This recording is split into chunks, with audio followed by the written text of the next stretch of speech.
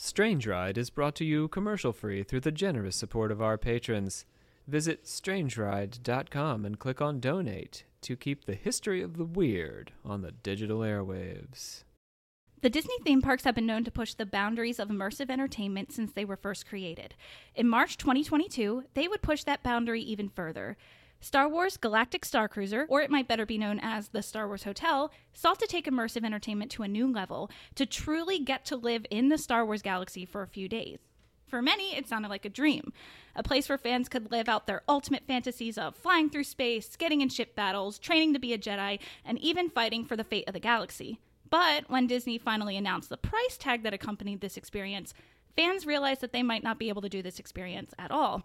Soon enough, the price tag seemed to be the only thing anyone associated with this hotel, and although fan reception was fantastic, Disney announced that not even 2 years after its opening, the Galactic Starcruiser would be closing.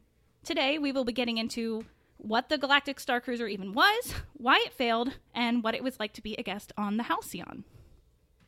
Welcome to Strange Ride, where I tell the smartest man I know the weirdest things I know. My name is Savannah Barrett, and I will be your guide today, but you're not the only ones going on this ride. I have with me here Maddie Wagner. Hello. And Julian Dobbs. Hello. And then, of course, we have the smartest man I know, Rob C. Thompson of Occult Confessions fame. I just can't stop thinking about that price tag. Yeah, and you don't even know what the price really is yet, No, do I'm you? just thinking about various prices of different things now. I feel like I'm on The Price is Right. Vacation edition. That's what I should do. Oh my God, I'm going to make you guess like the price is right. And don't say game. a penny. Does it involve, like, you're going to make me guess what lunch costs at the Halcyon? Sure. I actually broke down like the cost of the hotel and stuff like that. Well, hotel. 25 ducats. Schmeckles. Gold. What is the Shekels. It's called credits. Credits.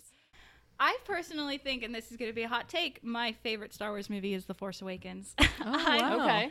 Okay. That movie is just so special to me because it was my first Star Wars movie that I saw in a movie theater, and I just loved everything about it. I just thought it was fun. I loved all the new characters. I loved the way all the old characters came back. So I was ready for the sequel trilogy when it came out. And I do want to get out of the way that the sequel trilogy has a lot of issues with it, but I don't think it's like an affront to God that these movies were made. To God, George Lucas? An affront to Lucasdom? But some people get very, very upset if you say that you like these movies, and I just don't think that they're that bad. But if you don't like them, there's nothing wrong with that. Like, you are allowed to dislike or like anything that you want. I'm just not going to attack you for liking them or disliking them. And I guess is what I'm trying to ask for here, because I'm going to be talking about the sequel trilogy a lot today, and I don't want people being like, well, fuck you for liking that. I do think it's a weird approach to fandom. Like, if you really like something, don't you always like more of it? You know what I mean? Like, you don't have to think it's the best. I think it was more of like, people are very gatekeepy about Star Wars, and it felt like a personal attack on them. That it wasn't what they wanted it to be? Yeah. Well, but it isn't ever really going to be what you want it to be unless they read your personal fan fiction and put that in a movie. Yeah, right. Like, we're all going to have very different takes on it, but it shouldn't hurt your feelings if you love it, if they make more of it. I don't know. I just feel like fandom has shifted a little. There was a time where you'd just be like, yeah, cool, there's more of this thing. And I like it. I think also after Disney owned it, I think a lot of people didn't want to follow it because of that, but that also might be a hot take. So. No, I don't think so. A lot of people were really upset when Disney bought Star Wars. And honestly, this whole like topic about like the hatred around the sequel trilogy could be its own episode, because I feel like there's a lot that goes into it. But I just wanted to put that out there. So if you're one of those people that are like, you start seeing red when the sequel trilogy is mentioned, maybe don't listen to this episode. We have a great episode on Five Nights at Freddy's, and Just go back and do Epcot maybe. Yeah. So, would you like to talk about Patreon? Yeah, we got one. So you head on over to Patreon, and Savannah's going to start creating some bonus content over there specific to Strange Ride. We don't have any up just yet, but we do have a variety of bonus content from the Alchemical Actors. We produce the Occult Confessions podcast and the Dark Bowl podcast, and the Patreon is for all of that. So if you like hearing us just, talk, there's more of that. Rob and I are going to review Tears of the Kingdom. Yeah, we're looking forward to that. Luke and I are going to review Baldur's Gate 3 because it has taken over my entire life. Some gamer shit mostly is what we're doing yeah, on the Patreon. Well, I mean, at the moment, Baldur's Gate 3 has really consumed both Luke and I's life. So, Luke was like, I have to go back to work and I can't play Baldur's Gate as much anymore. And then last night, I didn't even get to play Baldur's Gate because I was working on this. It's a tragedy. It's a hard life. It really is. Your nerddoms are tearing you in different directions. Yeah, I know. But then I was so happy talking about the Star Wars Starcruiser, and but anyway, whatever. We're going to have fun. I know we're not fun. Baldur's Gate, but we will still have fun. Yeah, that's true. Just not as much fun. I'm just teasing. Anyway, so I don't know if you guys listen to Occult Confessions, know anything about Occult Confessions, but we have a pledge that we do, and so I've created a pledge for this show, and so the pledge goes, I solemnly commit myself to keep my hands, arms, feet, and legs inside the vehicle at all times while on this strange ride. And now, can you guys all say this? I solemnly commit to keep my hands, arms, feet, and legs inside the vehicle at all times while on this strange ride. Yep, good. You guys did that better than most of the other people. Yeah, that's pretty good. It wasn't too bad. Well, they memorize lines here, so it's all good. Oh, that's good. It's true. So I do want to come right out of the gate and say that I'm not here today to make fun of this hotel. I've seen so many people dancing on its grave, and I really want to try to look at this thing as objectively as I can. However, I know that I am not immune to biases, and I want to also say that I did go to this hotel, I experienced it, and honestly, they made this experience for me. It's a Star Wars interactive immersive theater experience. It literally checks every single box for me, and I've dreamed about something like this since I was a child. So so I'm going to try my best to critique it objectively, but I know there will be points where you guys will have to check me and be like, Savannah, you're getting a little too excited, and maybe that wasn't as cool as you thought it was. Remember, it's gone. No. But yeah, so if you clicked on this also in the intentions of hearing somebody shit all over this experience, you're also in the wrong spot. But now you're 10 minutes in, so you might as well stay. Yeah, maybe I'll change your mind about this experience in time for you to not be able to experience it. So, but you can experience our off-brand Star Thing hotel. We got to come up with a name. Our off-brand. We can't start it with the word star because Space Wars Hotel. That might be better. Coming soon to a Chesapeake Bay near you. Or it's just Spaceballs. Oh, well, no, that's copyrighted. Oh, darn. I'll be honest, though, it's hard to find people talking positively about this experience. You kind of have to go out of your way to find people talking positively about it, which is part of the reason why I wanted to, because I feel like, I will talk positively about it, but I will also have negative things to say about it, too, because I'm not going to sit here and also tell you that it was a perfect experience, because it most definitely was not, but people are giving it way too much shit. Definitely 100%. But from the outside, it seems as if most people who are the ones trashing it did not actually go experience it. Gotcha. It seems as if most of the people that did experience it loved this thing.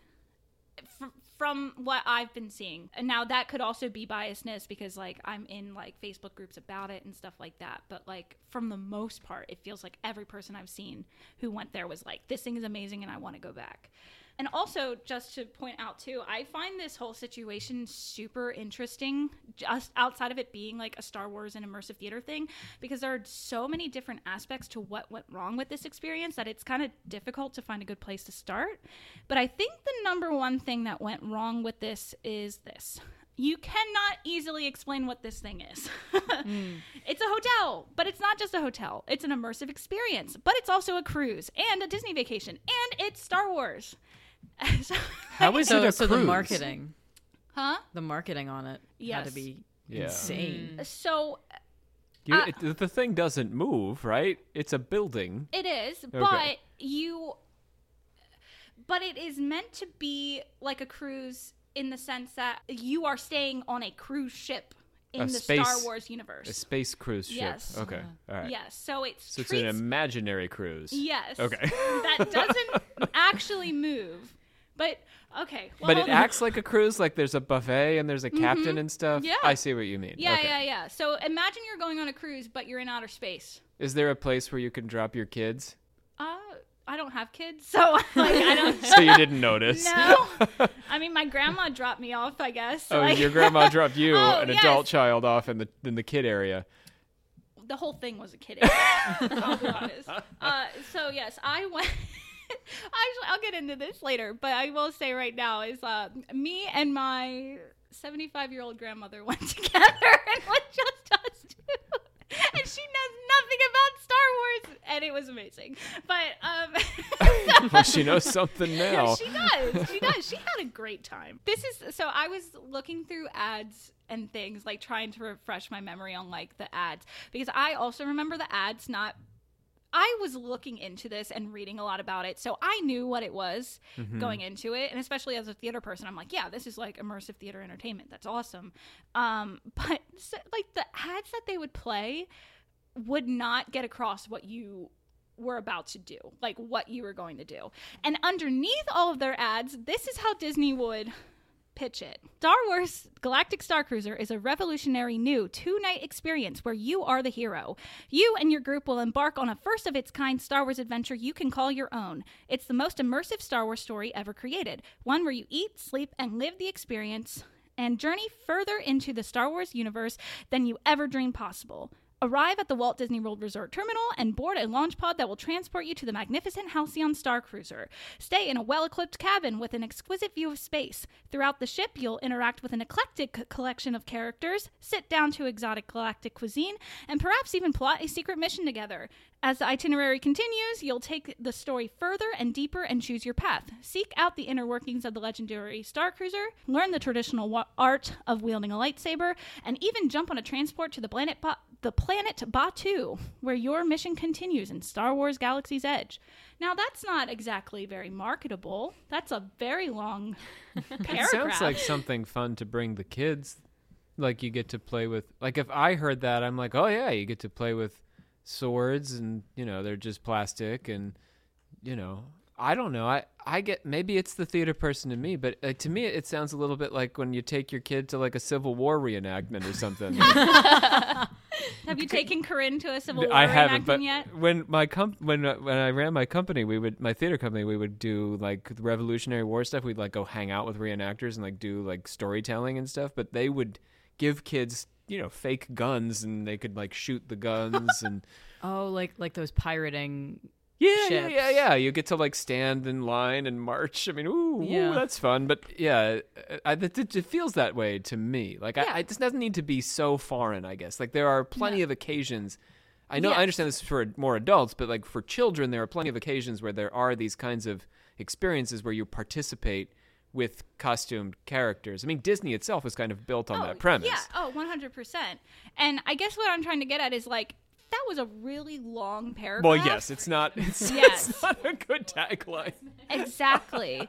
That's the thing, is because you need that one tagline, right, to get people interested, and then they look more into it. But that's like the brochure. Yeah. That's what you just read. But that's not that's the brochure. The tagline. That's the tagline, basically. Well, their tagline was Star Wars Galactic Starcruiser, a 2-night experience.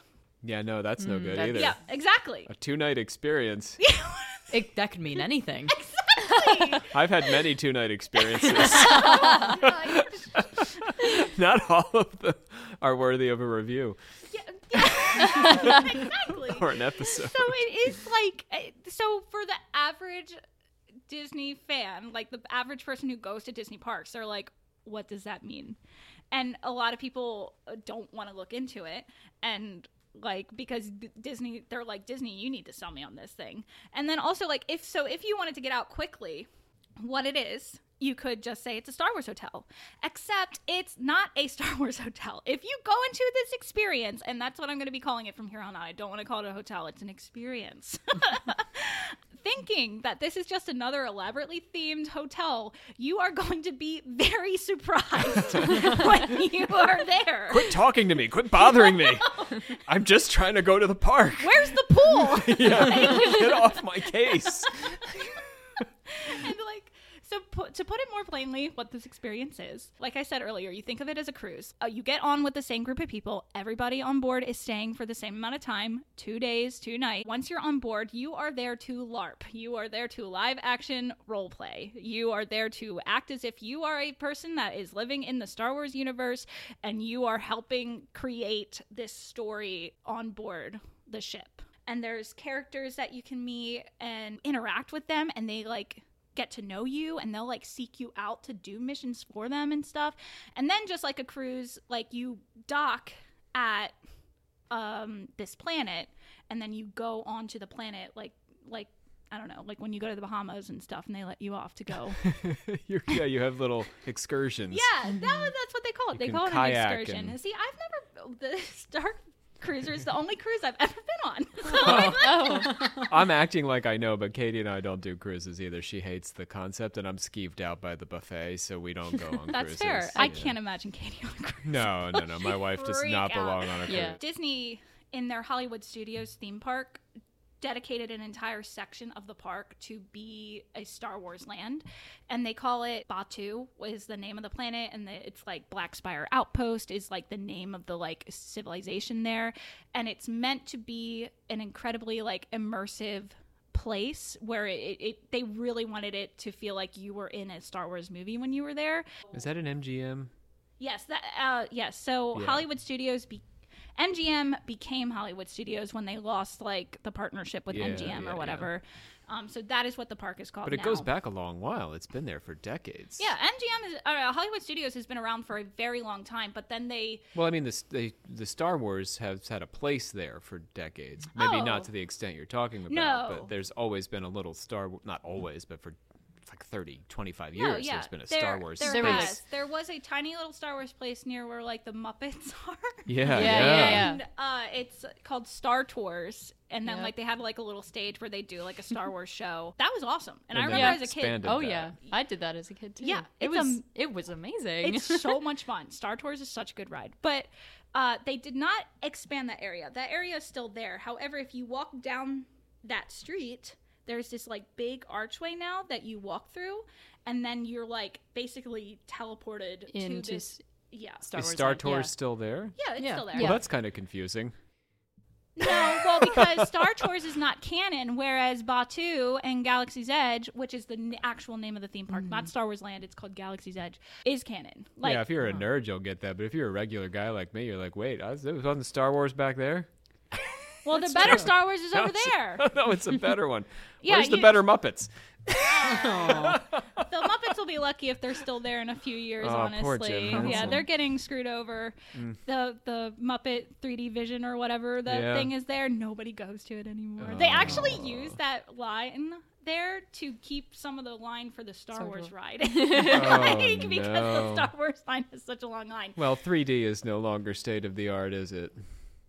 No. You had to think about Not it. when things like the Star Wars Rise of the Resistance ride is right next door. Which is like, so you've been to Galaxy's Edge? Have you? I've not. Oh my God. It is like, so, oh my God. Like Galaxy's Edge is this whole separate thing. But I think the most important things to point out about it is that Disney wanted it to be canon. So it takes place in between The Last Jedi and The Rise of Skywalker. And so when you are there, like technically this is all actually happening in the Star Wars universe. So like the rides that you go on actually affect the story of the movies and stuff like that. Anyway, yeah, so you would go on an excursion to the theme park as like a way to keep with the immersive experience, where it's like, oh, you're in space, and then you get on a shuttle and they drive you to a special entrance where you don't have to go through the main entrance of the park, and they drop you off right in the Star Wars part of the park. So it's really as if like you don't see the outside world at all, which it was pretty cool. So combine that, not being able to explain what it is, or taking a half an hour to explain what it is, and then the huge price tag that comes along with it, you alienate most of your audience. So for 2 people to stay in a cabin together, the cost is around $4,800. Total for both nights? Yes. Total for the whole experience. If it's your whole vacation, but 2 nights is a short vacation. Yes. Yeah. So most people, they hear the words hotel and think $5,000 for 2 nights at a hotel. That's insane, which they are not wrong. It is pretty insane.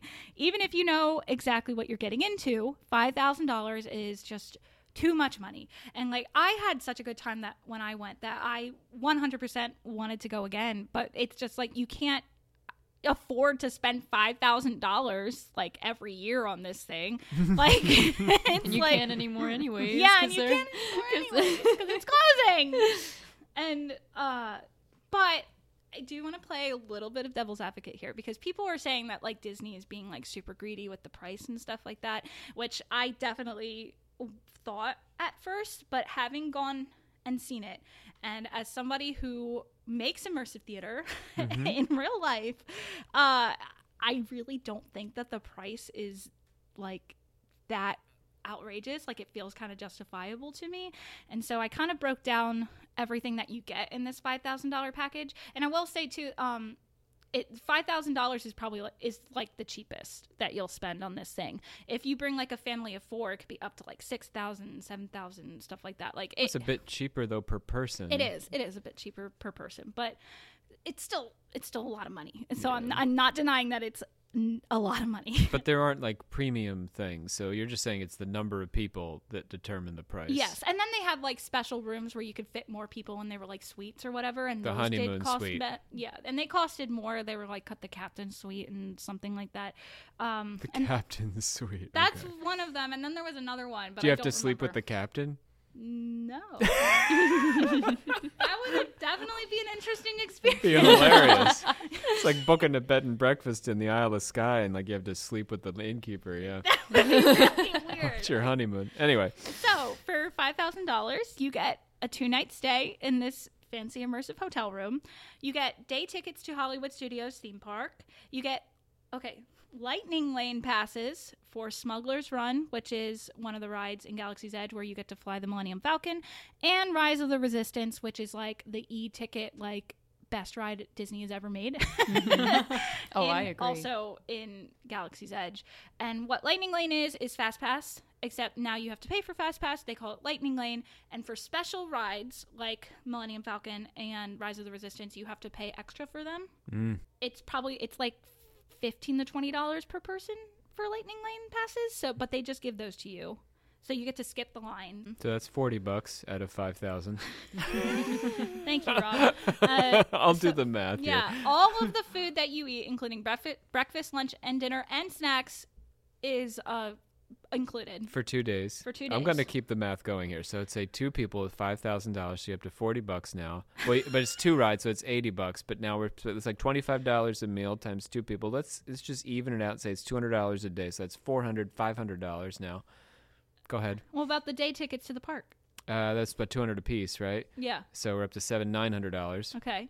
And then staying in the hotel, like that's like another Couple $100 a night Yeah. at a reasonable rate. So you up to $1,100 to $1,300. Yeah, well, that's why I say fancy, because it's probably not a reasonable hotel. Because some hotels in Disney World you have to pay like $800 a night to stay that's at. true. But anyway, It's 2 days of park passes. no, it's just one. Okay, it's $1,300. Is that included with the 2 days that you're there, or is that a separate day? No, that is included with the 2 days that you're there. I see. And valet parking. Okay, so $1,350. All of this Valet parking in Orlando. Like you're really someplace. Sorry, Orlando. So you don't have to park your own car. Well, like New York City, valet parking maybe $100, Well, yeah, that $150 makes bucks. sense. But okay. in Orlando, it's like $3. I'm not saying all that equals $5,000, All right, Rob. $1,350. All of this state-of-the-art tech used to create space battles and lightsaber training and all the different effects that they had on Are the they ship. sort of like rides, like unique or they're not rides. You don't ride in the hotel. No. You do things. You do games things. and stuff. Yes. But if we count them like a kind of a ride, okay, I'll get you up to like $15.50 there. $15.50. Okay. I mean, it's costing Disney a lot, but what would you pay if you like if I opened a Chuck E. Cheese that was like that, like my own like Star Cheese, space? What are we calling it? Space. What were we saying? Space Wars. Cheese. My Space Wars on the bay. You might pay $200. You might drop $200. Yeah. No, spending fair. a day playing these and then games. you get live entertainment. Okay, and so then you also all of the is interactive story element. I'll get you up to 19 there. $19.50. That's not bad. It's all right. You didn't make it to 5. I'm not saying that. Hold on. Let's go back here. Yes. Circle back. So, okay. Well, and then I will say that you do have to pay for some things on board, but the only things you have to pay for are alcohol and merchandise. So Yeah, well, that's fair. yeah, and that's fair. Is there We'll any call it merchandise 2,000. included that you get to take home? Yeah, I was. I would thinking hope about a that. souvenir like of some the sort. building the lightsaber. So building the lightsaber, you don't get to build a lightsaber on the ship, and that is something that you would have to pay for, like, if you go to the actual theme park. The actual theme park has, like, you get to build your own droid, and you get to build your own lightsaber, but those cost separate and aren't necessarily, like, you can go experience them when you stay, like, on the Halcyon, which is the name of the ship that you stay on. But that isn't necessarily a part of it. Yeah. And then, but everything on board, like I said, the only things you pay for are the merch and your alcoholic drinks. Even like soda and stuff like that. Like they just had like dispenser, like you could just go into the buffet and get it whenever you wanted to. It's the least I'd expect on such a cruise. Yeah. Yeah. Oh yeah, for sure. It was awesome. Okay, so you look at all that. I feel like you get a lot. You do. For it. It's like double the price, but I think that that's a product of it being in short supply. Yes. Because there's but one of these, right? So Yes. that's the supply and demand. Well, and then also think about how many actors that they have to pay to do this. I agree that this costs Disney a lot. I'm just saying from a consumer standpoint. I gotcha. At $2,000 is what would be reasonable, but considering that this is the only one of its kind and that you can't get the experience elsewhere, I would be willing to double that. I'm being very generous here, but it still doesn't It's quite okay. get us to 5. You can be upset with the price tag. I'm not. Like, if somebody will pay it, get what you can get, I guess. I mean, not like Disney's poor or anything. Yeah. So, is it still stupid expensive? Yes, it is still stupid expensive. But as a theater person, there were so many cast members, just like normal cast members who like make the hotel itself run. And they like waited on you hand and foot, and they were all amazing. So like they're getting like there's a lot of them. They have to pay a lot of them. Then all of the actors who are definitely getting paid more than normal cast members, and then also are working a lot those 2 days. Well, they need to be. I mean, it's not like Mickey. God love Mickey and the heat and that costume, I but know. it's not. You have to do acting. Yes, and then not only that, you have to do improv, and then you also have to remember all these people's names, and So you have to try beyond and the make them face feel characters. special. Yes, Like Cinderella Yeah. doesn't have to remember your name after you leave. No. Yeah. but these people do. And then on top of that too, there's so many different theatrical aspects to this that it isn't like a hotel where you just turn a light switch on and the hotel's good. There's people who have to sit there and like manage everything. They have to make sure nothing's running late. They have to make sure all the tech is working. They have to know when to press the button to make the tech work at the right time. Like there's so much that goes into this hotel that like I guess if you're not a theater person you might just not think about, but Yeah. like they have probably so many people behind the scenes making this thing run that Disney is spending a stupid amount of money on it, which is why I believe that. I believe that it is as expensive as it is, as unfair as it is, that it is so expensive. I'm not saying I'm not saying that's unfair. I'm just saying if I'm acting like the average American consumer and I'm adding up what it would cost to do an all-inclusive cruise for Yeah, but do you get to go to space in that on your normal No, cruise? I get to go to an island. But space is cooler. Or I get to go to Alaska and watch the glaciers melt. I will be detailing my personal experience on board and what it was like. But before I get into all that, because it's going to be just me geeking out about how much fun I had on this vacation, I'd like to get into other factors of why I believe the Galactic Starcruiser failed first. So, like, number one, definitely price tag. Price tag and not being able to describe what it is. 100%. And then on top of that, all the ads that they released for this thing were really cringy. They were not good. Have you seen some of them? I have. I think I have, yeah. They were on network TV and stuff, They're an right? interesting breed. So what is it, Julian? What were they like? Oh, God. They're so hard to explain. Were there children? Yeah, they're hard to explain, too. Yeah. It felt like they were marketing towards kids for an adult experience. I seem to recall there being children in the ads, like There were. Yeah. guys, hugging them and showing them their sabers. Yes, sorry. That doesn't sound good, no matter how you put it. There was no way I could end that sentence. It doesn't sound creepy. Well, but the thing is like, having been there, that's the thing, is like, you have to have been there to make any of it make sense. Well, you're all alone here. Sure, it was like that. There was plenty of things for kids to do, and the kids that were there seemed to have a really good time. But so it wasn't just an adult experience. But yes, it does, like, it's hard to explain what it is, even just from the ads that you see. So, Julian, you thought, oh, this is for children, or the ad is geared toward children. Yeah. And then it's geared towards children, and then you see the $5,000 price tag, and you're like, what? I'm not taking my kid on this. My kid doesn't make near enough money to be able to afford this thing. And then another thing, too, is, like, they showed off some, like, right before it opened, they showed a video of, like, Josh D'Amaro, who is the head of, like, the parks division of Disney, and he was there, and he was showing off the lightsaber training. It looked so dumb and boring when he was doing it. It's like a grown man holding a toy lightsaber, and then a light shines, and he holds his lightsaber to the light, and then he moves it to the other light, like, kind of thing. So like, there's like a board, like, that kind of looks like a dartboard, and it would shoot out like a light that was going to tell you where the laser blast was coming, and then you'd hold it there, and then the light would, like, flicker brightly as if, like, a laser shot off, and then, like, it would go away, and then and it was very slow, and, like, it just looked really goofy. But I will say, it was actually really fun doing it in person. But it looks fucking stupid. I will say that. I'm sure it's hard to sell. Oh, look, we'll train you in this imaginary skill. Don't you love to be trained? And you can also do lightsaber training in the park as well, correct? Like the Jedi training? You can... Well, so that is, like, near Star Tours, and it's for children, like, literal children, where you go and you fight, like, Darth Vader and Darth Maul at the same time. Maddie's about to be like, no, I'm a black belt in this. I have been training every time I go. Dude, when I remember I went to Disney once, and I was just too old to do it, and I was devastated. I was like, I wanted to do this so bad. And then watching it, I was like, they got to fight Darth Vader? What the fuck? I didn't get to do that! Well, I think you've made up for it now. I have definitely made up for it now. So then another one that happened is they released a picture of the captain of the ship. And now I don't remember what race of alien she is, but she's bright blue and she's got, like, yellow markings on her face. And the picture that they released of her, it looks bad. It doesn't look good. Like, her makeup doesn't look good? It looks like a costume.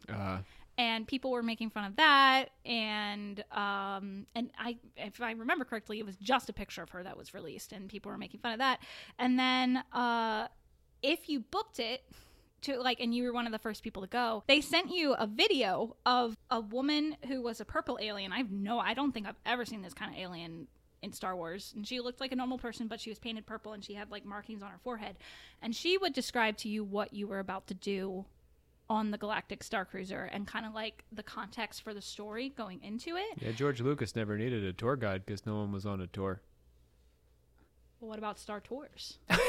That's Disney's problem. Fair enough. They did purposefully try to make this one cheesy. They wanted it to be, like, one of those cheesy, like, old vacation videos. But people were like, no, this is just cheesy. They didn't get the joke. No, they didn't get the joke. Don't be cute, Disney. You're a multi-billion-dollar corporation. I didn't think that video was that bad, but I understand why people thought it was so cringy. But definitely the one that was the cringiest, and I remember being like, I was really excited for this hotel, and then watching this video and being like, ooh. I don't remember the full context of it, but it was like the lead Imagineer who was behind making this, and she was showing some guy around the ship, and like as he's walking around, he accidentally gets sidetracked by something, and he like gets swept into like the actual Star Wars universe. And when you are there on the ship, one of the live performances is a Twi'lek person named Gaia, who is like meant to be like a famous pop star in the galaxy, and she sings a song, or like she does a performance during dinner one night. And so the video then changes to him being the only person in this giant dining room and Gaia singing directly to him. And it was very weird. It was like almost like sensual, like he was like all alone with this girl. It was a weird video. And when would they show this to you? This was just one of the ads for it. Oh, I see. Okay. Yeah. Interesting. Just to like show off what it was. And then on top of that, people were making fun of the way it looked, because in the background you could see like exit signs and stuff like that. Oh, well, that's fire code. That's always the problem with immersive theater. I'm like, at the end of the day, we're still on Earth, people. Like, they can't not have those exit signs. If a fire started in that fucking concrete block of a building, I would have been very thankful for those exit signs. So And they weren't written in some ancient galactic language. No, yeah, exactly. But so these ads were just really weird, and they didn't help at all get the point across of what you will be doing. It just confused people, and then it also fed like all the people who thought that this was already a super cringy experience, making it even more cringy kind of thing. But it wasn't always like that, where people were just mocking the shit out of this thing. Back in 2017, Disney first announced this at D23 Expo, which is like their convention that they have every other year or so to just announce a bunch of new things. People were super stoked when they first announced it. They were like, yeah, this sounds like a great idea, and like all the things that they like showed concept art for. Everybody was like, oh, I'm so excited for this. And then also this was also just a really good period for Disney in terms of Star Wars content, because The Force Awakens came out in 2014, and most people liked that movie. Like, Star Wars was probably the most popular it had been in a really long time. Mm-hmm. And Disney was trying to like ride that hype. But does anybody else know what came out in 2017? It wasn't COVID. It was The Last Jedi. Oh.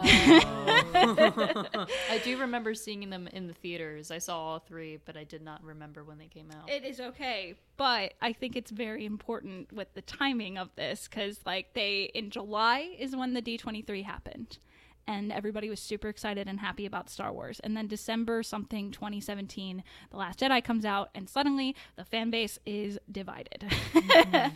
After that movie released, it felt like being a Star Wars fan wasn't just about having fun anymore.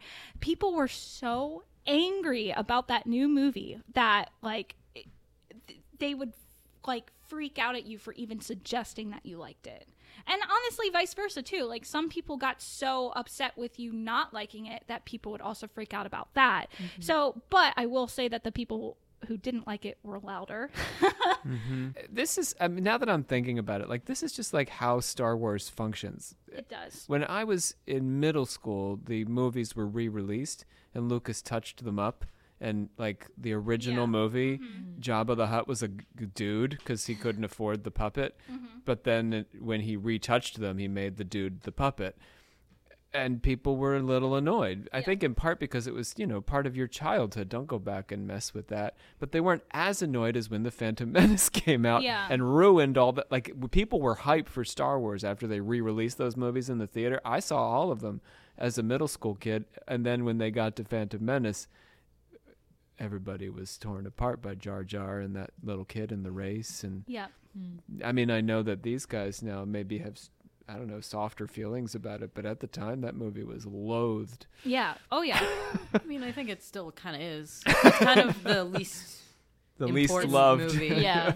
in the prequels for sure. Yeah. But the prequels have definitely gotten love though. Like it's like In hindsight. Yes, Oh, in absolutely, hindsight, yeah. which is what I think will end up happening with the sequel trilogy in hindsight. But yes, people hated this the prequel trilogy, but then the sequel trilogy came out, and it was kind of like those toxic fans had a new target. Yeah. There's only so much you can say about Jar Jar at the end of the day. Yes, especially when he was really only in. He was in all three of them, but he only had a major role in the first one. Because he was drummed out, though. Yeah. I No, think they that's fair. intended a larger role for him, but he was so he was going to hated. be a Sith Lord. Yeah, because he was a Sith Lord. Exactly. Suddenly, Disney, who was putting millions of dollars into a Star Wars themed land and immersive hotel experience all set in the sequel trilogy, now had a shitstorm of rabid, furious fans who wanted nothing to do with any of the things that they were working on. Disney, however, pushed forward, and they didn't back down from still promoting the sequel trilogy, but that seemed to make the toxic side of the fan base get even angrier. Was Disney directly blamed? Like Disney was the cause of this? Yes. They So were. that's bad because, I mean, their theme parks are their identity, right? So Yes. that's Yeah. really like pulling out the Disney-ness of Star Wars and putting it right in your face.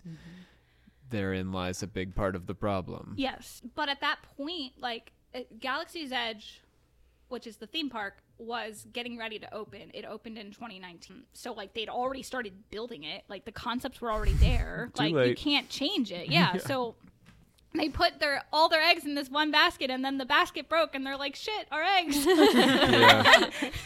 but It's like if Kermit and Miss Piggy had like a sex tape that got released right before they did the 3D. Yeah, that would have ruined that 3D Oh, thing. you're It right. would Yeah. have. Would've- Yeah, nobody would have gone. I do like that Muppet Vision. I love I love Jim Henson, but that's why I'm picking on him today. I think he should be part of this. He did, after all, participate in the original Star Wars. But he's dead now. That's true. He's been dead for a while. Doesn't make he a difference can't really to me. help make the sequel trilogy if Jar he's Jar is dead too, but we're talking about him. He's not dead. Actually, you know what? In the Clone Wars, Jar Jar, there's a whole episode where you find out that Jar Jar Binks is dating like a queen of this civilization. Yeah, that's Yeah. true. Yeah. Yeah, so it's like, oh, So you say that he's He gets immortal? a happy ending. He became immortal.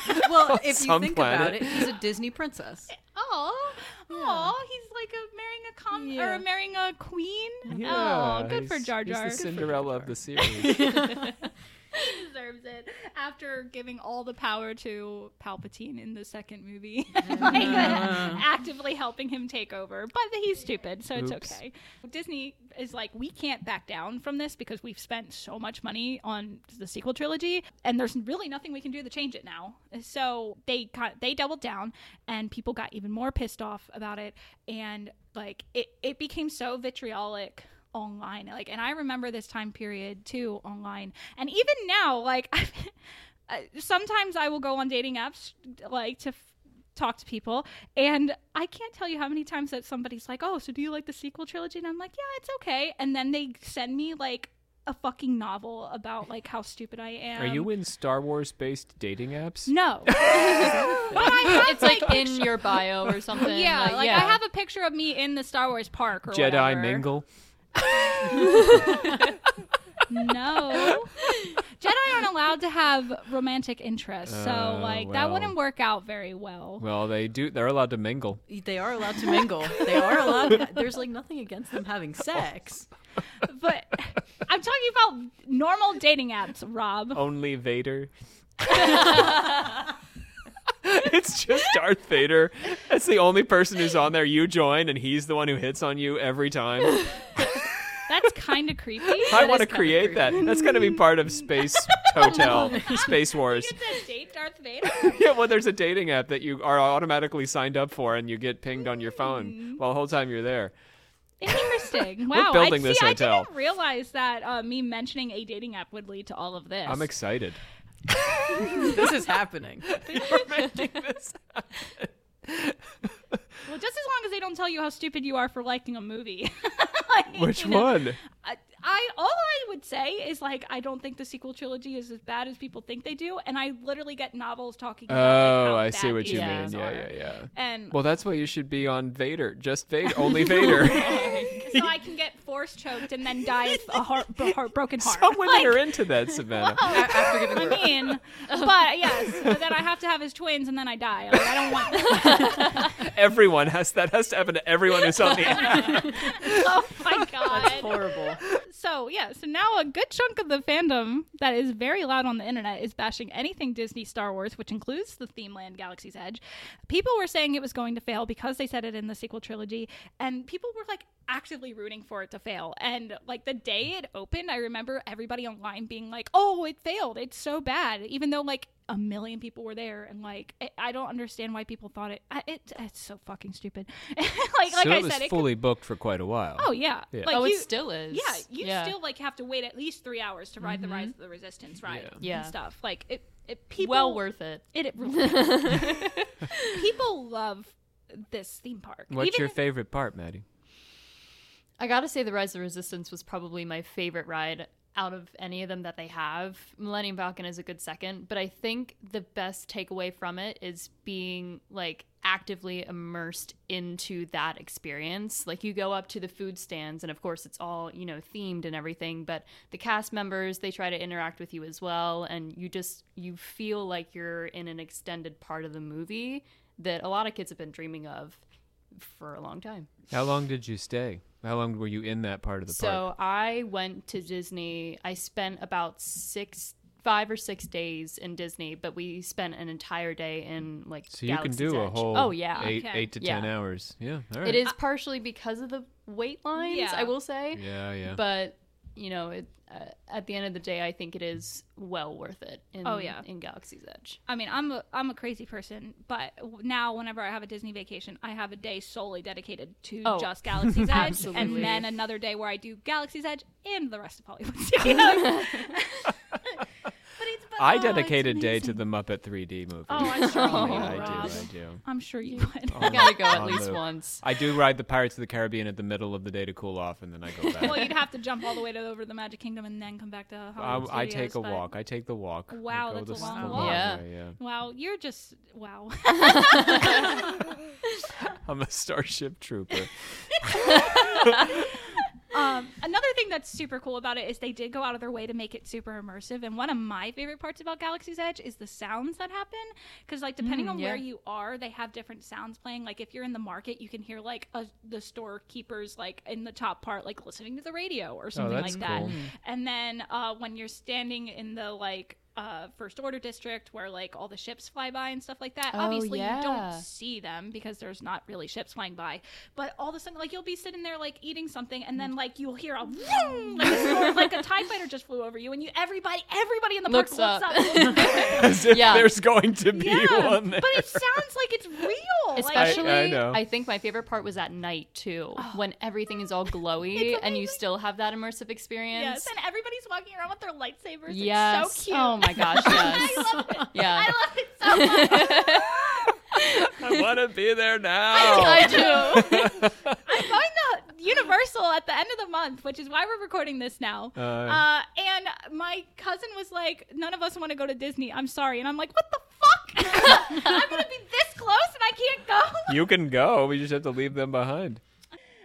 But yeah, so anyway, so people were making fun of Galaxy's Edge, and then the Starcruiser screwed over by COVID as well, and also Galaxy's Edge in a way, because like Galaxy's Edge opened May 31st, 2019, so it wasn't open that long before they had to shut down because of COVID. Yeah. And then the Starcruiser's date got pushed back a whole year because of COVID. They had to stop that, and then. On top of that, when the price tag got released, all these vitriolic fans were like, look at this shit, and look at all the stupid people that want to spend that much money to go there. Oh, and at the end of 2019, The Rise of Skywalker released, so making more people even more upset because a lot of people really didn't like that movie either. And then, like, the people who already hated the sequel trilogy were already like, yeah, fuck this shit. And so, like, it was kind of like Disney's Star Wars was going great, and then The Last Jedi came out, and then everything that they did from there on, like, got nothing but shit online. And then on top of that, with the Galactic Starcruiser getting ready to open, they started releasing all those cringy ads, and everybody was just like, no, this is stupid. Except for me. The only one at the door. I wish. So at this point, I feel like I have given you guys enough context for the culture that was around this thing when it opened, and I would like to talk about my experience on board and what it was like to be a guest on the Halcyon. And like I said before, the Halcyon is the name of the cruise ship that you stay on. So I'm going to try and give you the best play-by-play I can, and if I get lost in the sauce, I need you guys to help me out a little bit. Okay, so I think I'll describe what the actual building is first, so you guys can get a little bit of context for that before I go into it being just a ship and actually real. Okay. I know it feels really real when you're on it, but anyway, so you're giving us so you're not giving us the fictional perspective, you're giving us the actual perspective. Okay, so the meta. Yes. Look. Okay. Yes. So essentially, this hotel experience is just a giant concrete square with a really, really skinny, long rectangle attached to it where all the hotel rooms are. Relatively phallic, I guess. Like drone view. Yes. It's a giant but penis. You never see any of that. But it's got one testicle. Yes. Something happened. Yes. I just had to say it because I knew you were going to end up saying it. Oh, so. well, I mean, I guess. You never know when I'm going to mention a penis. It's at least once a day. That's true. There it was, so I guess we're good now. So, yes, that is what it looks like on the outside. So from the outside, it looks nothing special, but they like put a bunch of trees out there and stuff to hide it. Technically, the hotel itself is only 2 floors. When you get to the like launch pad where you go, it's like concrete. It looks kind of cool. Like you go through security, you go through this like really long hallway, and then they put you into a pod, like a space pod that is supposed to like jump you up to hyperspace to the ship. And now that is an elevator taking you to the 2nd floor of the ship, and it enters you into the lobby of the ship. And so you're in this big rectangular lobby, and there's benches, there's like decorations and things, and like giant holograms that are like having ship messages and stuff. And then there's also windows where you can see outside and see ships flying by and stuff. And then if you look to your left as soon as you get off of your pod, you see the bridge of the ship. So it's like this big glass window with 2 doors, and then like all these like consoles and things, and then of course like a big wide open like windshield, like the front of a ship. You look to your right and you can see the gift shop, the bar, and then above you there are these like balcony stage areas where it's just a balcony, but that is where a lot of the actors perform, so everybody can see everybody really easily. They're like at least 10 feet above you. Then there's elevators, and then there's a staircase going down and a staircase going up. And so the staircase going up is for people who have a room on the 3rd floor, but that's like a very small amount of people. I never went up onto the 3rd floor because you only go up there if you have a room. And then you go down, and then there's like a platform here where the 2nd room, like the middle row of rooms, is there. And then you go down one more, and then that is where everything else on the ship is. So downstairs, if you turn to the right, you go down a little hallway, and that's where the Jedi training room is. And then there is a climate simulator, which is basically a room that is actually outside. But they're saying that it's like, it's simulating the climate of Batuu. So, like, if you need to get fresh air and be outside, you have a way to do that. I might need that. Yeah, and it's nice. They have, like, pretty plants and stuff in there, and, like, a rock garden and things. And the plants are supposed to be from, like, different planets, and you can, like, scan it and learn what planet it's from and stuff. Oh, so your phone is involved. Oh, yes. Your phone is 100% completely necessary for this experience. Interesting. Yes, which I think is another thing that it confused a lot of people. There's another hallway that goes, and that takes you down to like another launch pod place, but that takes you to your excursion. So that, because in real life, so you were on a second story when you're in the lobby, and then when you go down, you're on the ground level, and you're at a level good enough for you to get into a car, and then it takes you to Galaxy's Edge. Does that make sense? Yeah. Then there's the giant dining room, which is where you eat all of your food. And then they had a engine room, a brig, and a cargo storage area. Huh. And you can find your way into those. I didn't find my way into the brig, which is that would have been my number one goal. Yeah. I walked into it, but like it was unlocked when I first got there because nobody was locked up in the brig. But people did get locked up in the. I think so. Yeah. I don't know. That's the thing. Oh, sorry. Now I'm getting ahead of myself.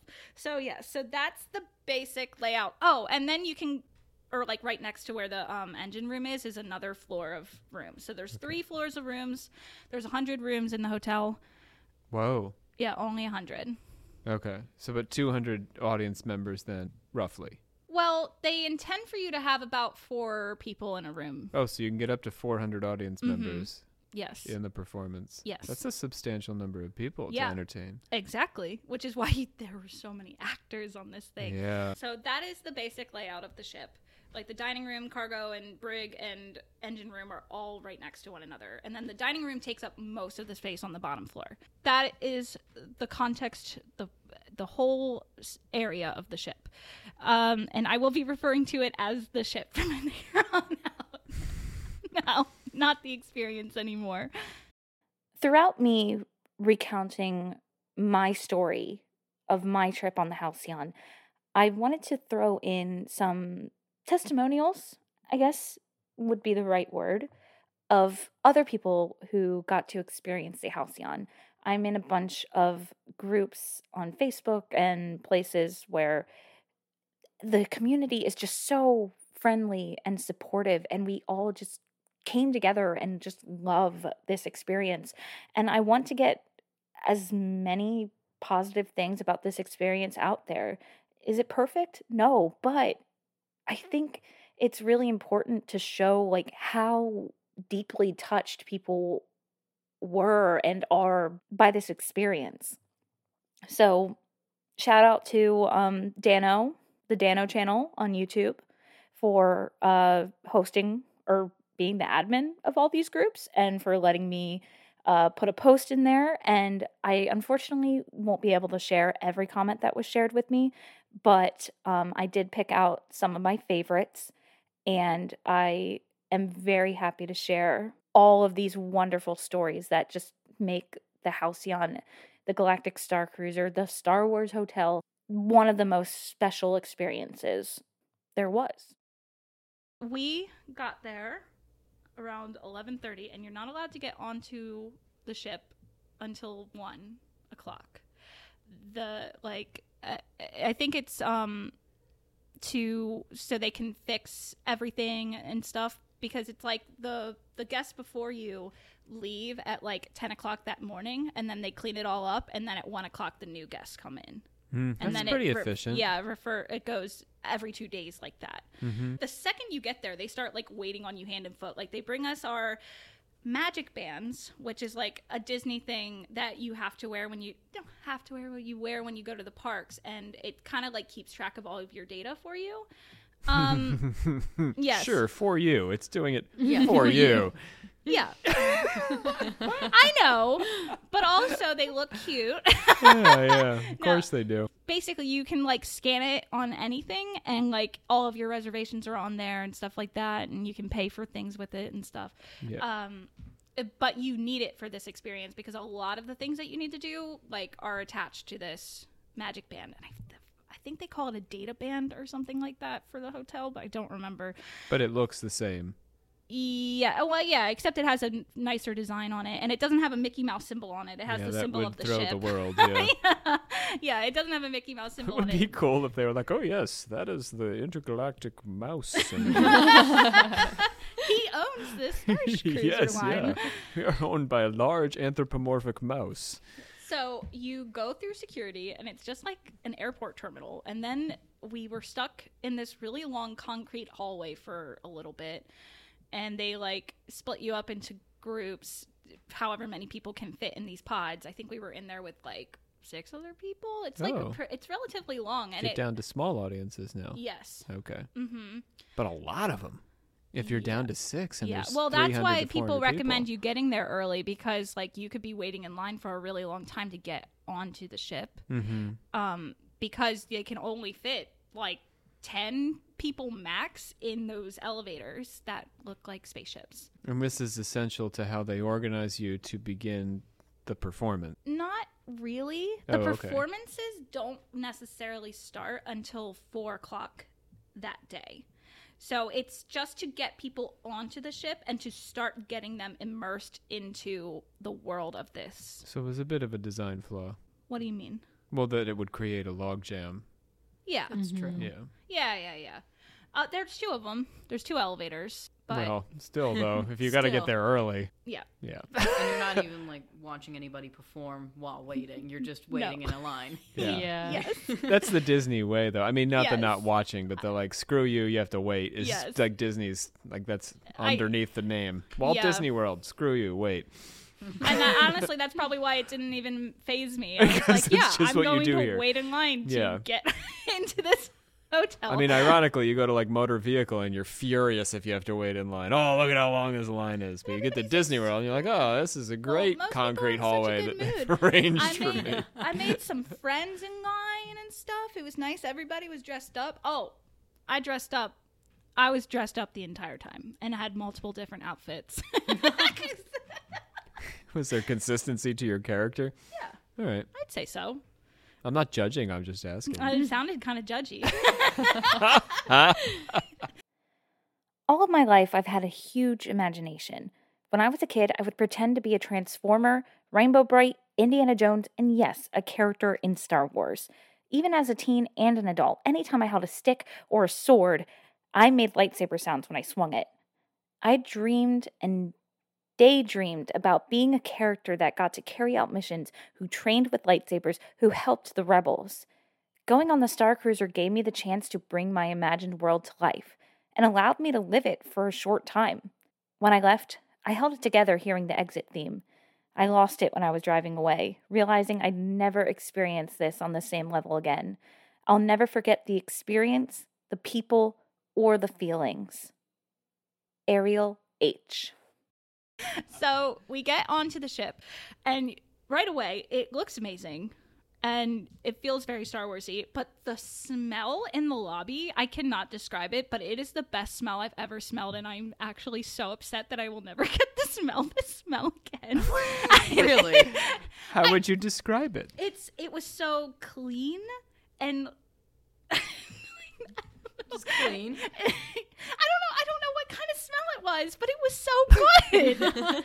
Well, it must have been produced through some combination of chemicals. Yeah. So or like pumping it theoretically, through the vents or something. Yeah. But it wasn't just like a normal cleaner. It wasn't like they just threw cleaner out. It was like it was definitely a very specific smell that they made for it. If anyone in the corporation is listening, they'll be pitching the idea of selling Scent bottles. Scent bottles. Yeah. Or They just are Glade candles. plugins. Give me a candle of the smell, and if it smells exactly like it, I will buy 1 million of them. Yankee Candle Halcyon edition. Yeah. Yeah. So when you walk out, you see everything, you smell it. And then there is a line of cast members there. And one of them goes, I'm looking for Savannah Verrett. And I was like, hello? And they're like, oh, yes, Savannah and the Love Party, because my grandmother's last name is Love. She's like, let me take you to your room. And so she escorts us to our room. And so their characters then are ship employees. Yes. Okay. Yes. And she's like, what are you most excited about, like, going on the Halcyon for? And I was like, oh, I've never been and stuff. And she's like, oh, you need to do this and you need to do that. My favorite place is to go to the climate simulator and stuff, like, already kind of, like, feeding this. And she's like, oh, and the famous pop star Gaia's going to be on this cruise. Can you believe it? And I was like, I don't know. I don't know her. And she's like, Earth goddess herself. The earth itself is going to sing to us. The world spirit. And she's like, well, you have to see Gaia's show then if you don't know any Gaia music. And I was like, I will do that. And yeah, so we go into our room and like we explore the room a little bit. The rooms are kind of small. Not that much smaller than a normal hotel room, but still, like it only fits one queen size bed in it instead of two. How am I going to bring my kids? There's bunk beds. Oh. So when you walk in, like, you know, most normal hotels, it has like a skinny hallway and like the bathrooms up towards the front, and then it opens up into a big square, and then the wall is like, it looks all like Star Wars-y, futuristic, and then it has a window that looks out into outer space. And so you can see like ships going by, and it's actually really cool too, because depending on where you are in the galaxy, your view outside the window changes. So because we're outside of like the port, there's all these other cruise ships that you can see outside your window and stuff. Yes, so then you have one queen size bed, and then on the wall there's 2 bunk beds. So you have to climb up get into one, and then there are other bunk beds down below. And then if you have a 5th person, there's a secret bed that you can pull out from the wall. So you get up to 3 children. Yeah. You had number 4, no Star Wars hotel for you. Or you better get a room for Junior. Yeah, or you get the captain suite that can fit like 8 people. Oh, wow. Mm-hmm.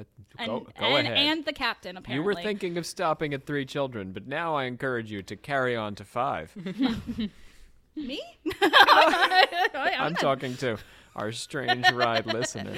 And then, like, when you're inside the room, there was like a control panel looking thing in there, and a button on it was glowing red, and I'm like, what is this? So I press it, and a droid pops up and is like starts talking to me, and she's like, what are you like? Help me, Savannah, you're my only hope.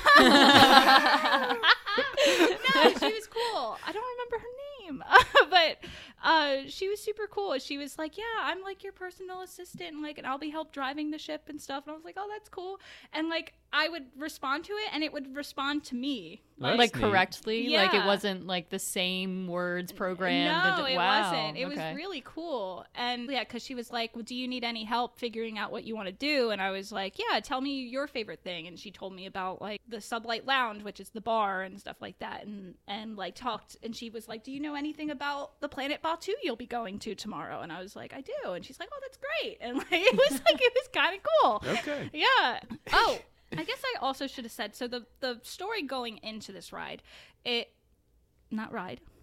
experience, hotel, ship, is that it is the Halcyon's 275th anniversary. And so for its anniversary, they are retaking their maiden voyage and going the same route as that, and then stopping off at Batu for an excursion.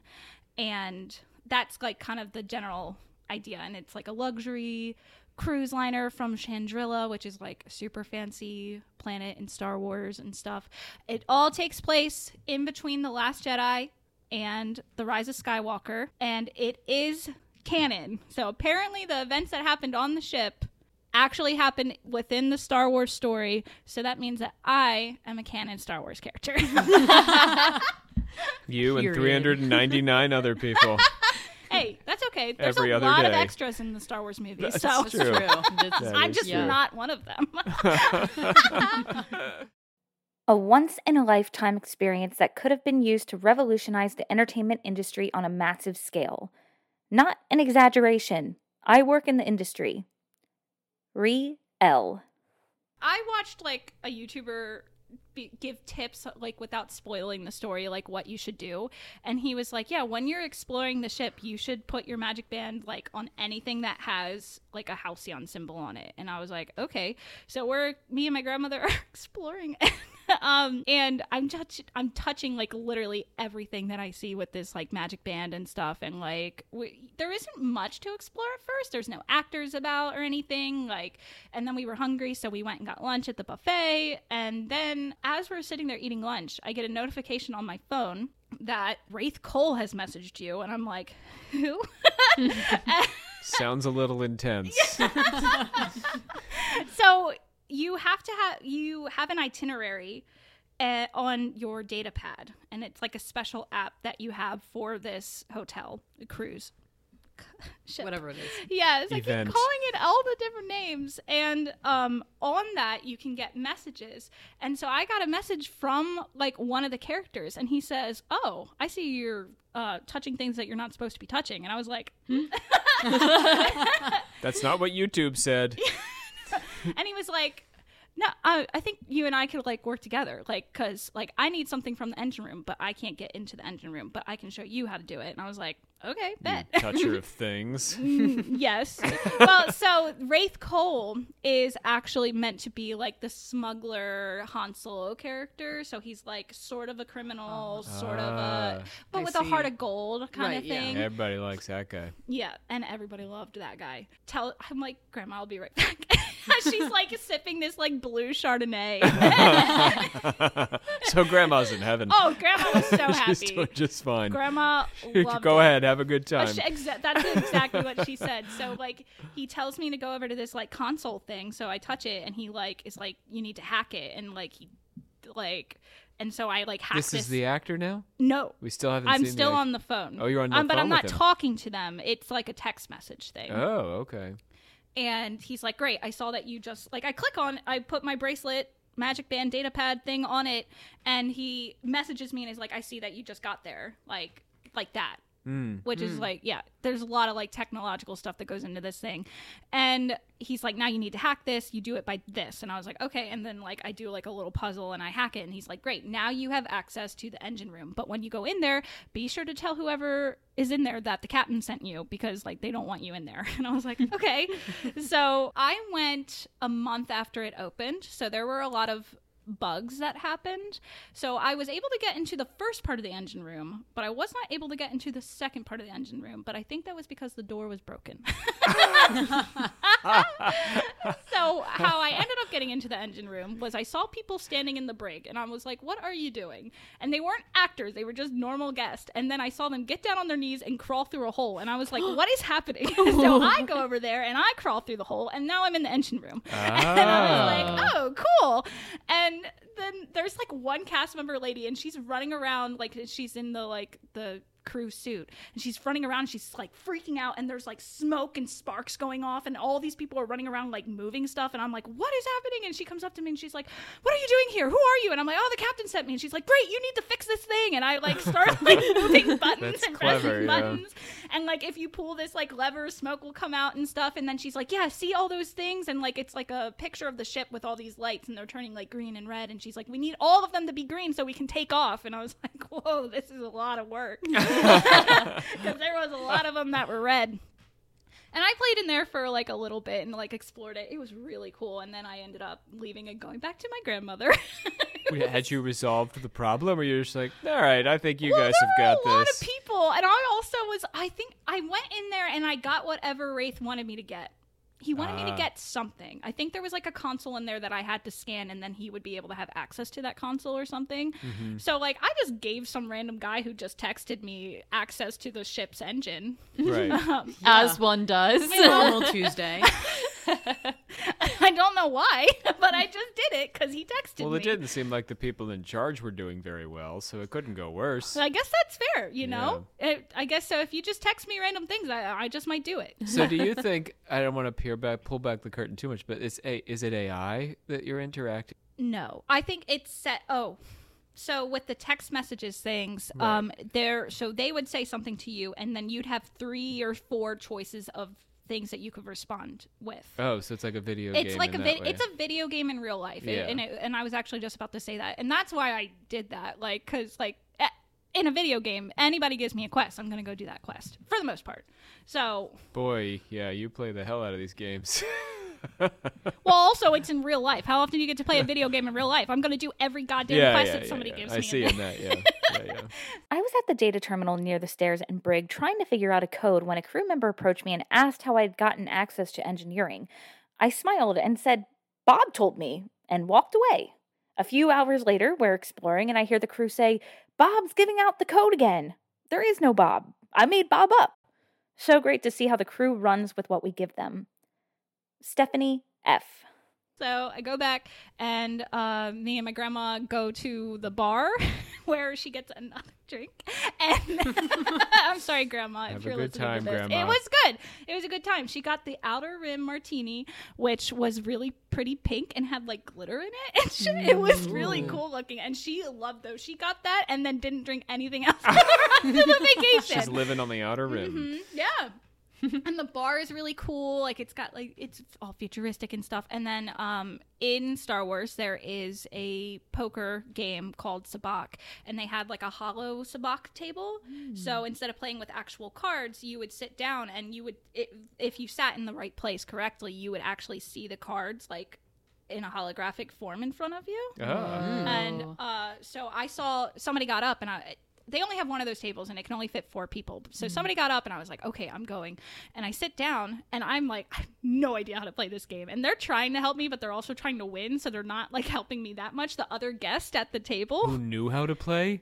Yes. How did they know? It's an actual game that you can play in real life now because of Lord. Star Wars. Oh, So then this part happens, and a woman who is a Rhodian, which is what Greedo is. You remember Greedo? The like green reptile with the like skinny mouth and like little Shrek ears? Yeah. She's like dressed up all fancy, and she comes in and she comes over to me and she starts talking to me. However, Rhodians speak in Huttese, so she's speaking in gibberish to me, and I'm like, what are you trying to say to me? And she's like pointing at things, and I'm like, I don't know how to play this game. And then she starts pressing buttons, and then I win like 4 rounds in a row, and I'm like, whoa. I'm like, Thanks for the help. yeah. Like that was kind of cool. The alien taught me how to play Sabacc. I still don't know how to play Sabacc, but I won a bunch, but it doesn't matter. You don't win anything. But it was fun. It was really cool.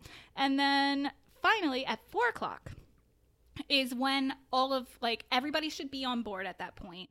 The ship muster happens, and this is where you are introduced to all of the characters that you are going to meet on this journey. So at first the cruise director Lenka Mock comes out, and she like is like, thank you for joining us on the anniversary trip of the Halcyon. And then like, here's the captain, and it's Captain Keevan comes out, and it's the blue lady that I was talking about earlier, and she gives a little speech. How And was her makeup? she looked fine to me. So it's just the video made her look not well done. Yeah. It's always going to be different in person too. And like, it was kind of like a close-up picture of her, but like in person she looked fine. Like, yeah, I could tell it was makeup, but it wasn't like, you look terrible. Like, and then like the mechanic Sammy runs out and is like, oh, something's wrong in the engine room, and they're like, shut up, Sammy, and they like send him away.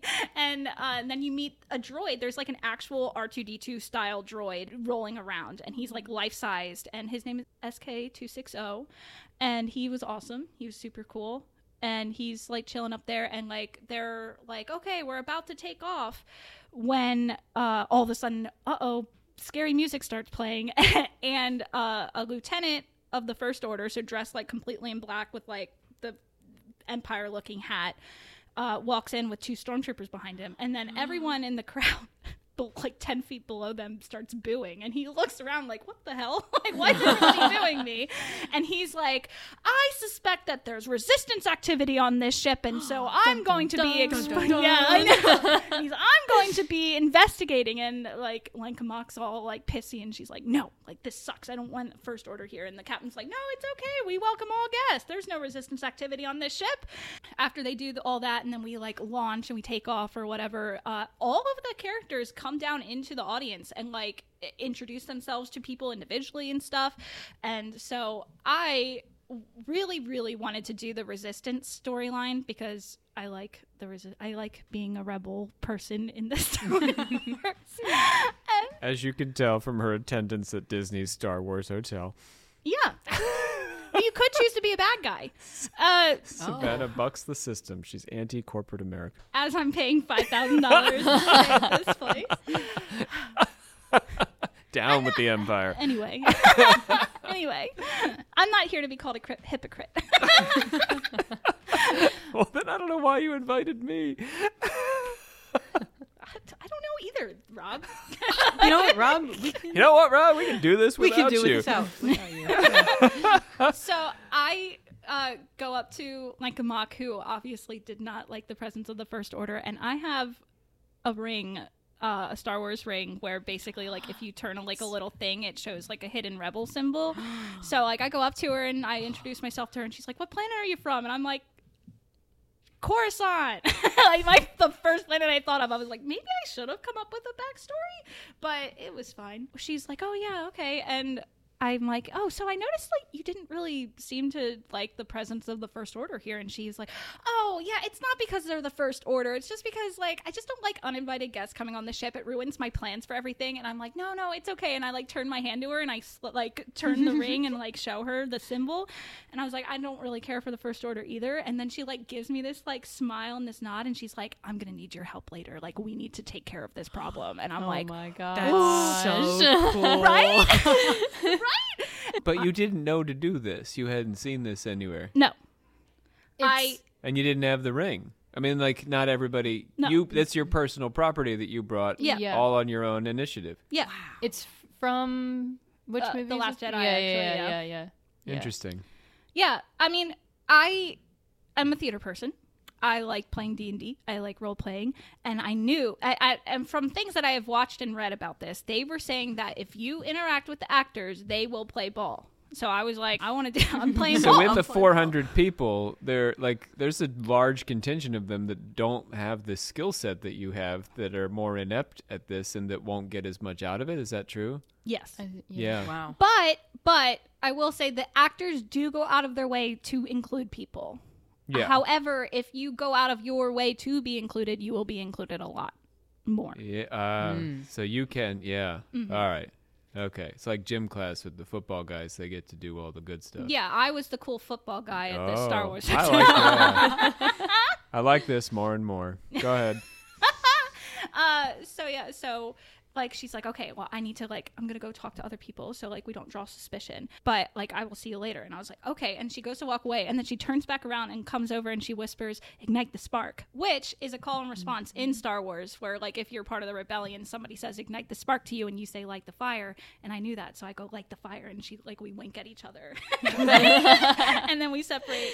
And then I introduced myself to the captain, but I didn't know where her allegiances lied, so I didn't say anything about being a rebel there. But I was told that you should introduce yourself to the characters so that they know your name, so that they will try and include you in things. So I was just like, let me just talk to the... How many characters are there again? Shit, sorry. So there's 400 guests. There is the captain.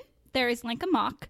There is Sammy the mechanic. There is Wraith Cole, who is the smuggler guy. Then there's Gaia. There's Sandro, who is like a mega fan of Gaia.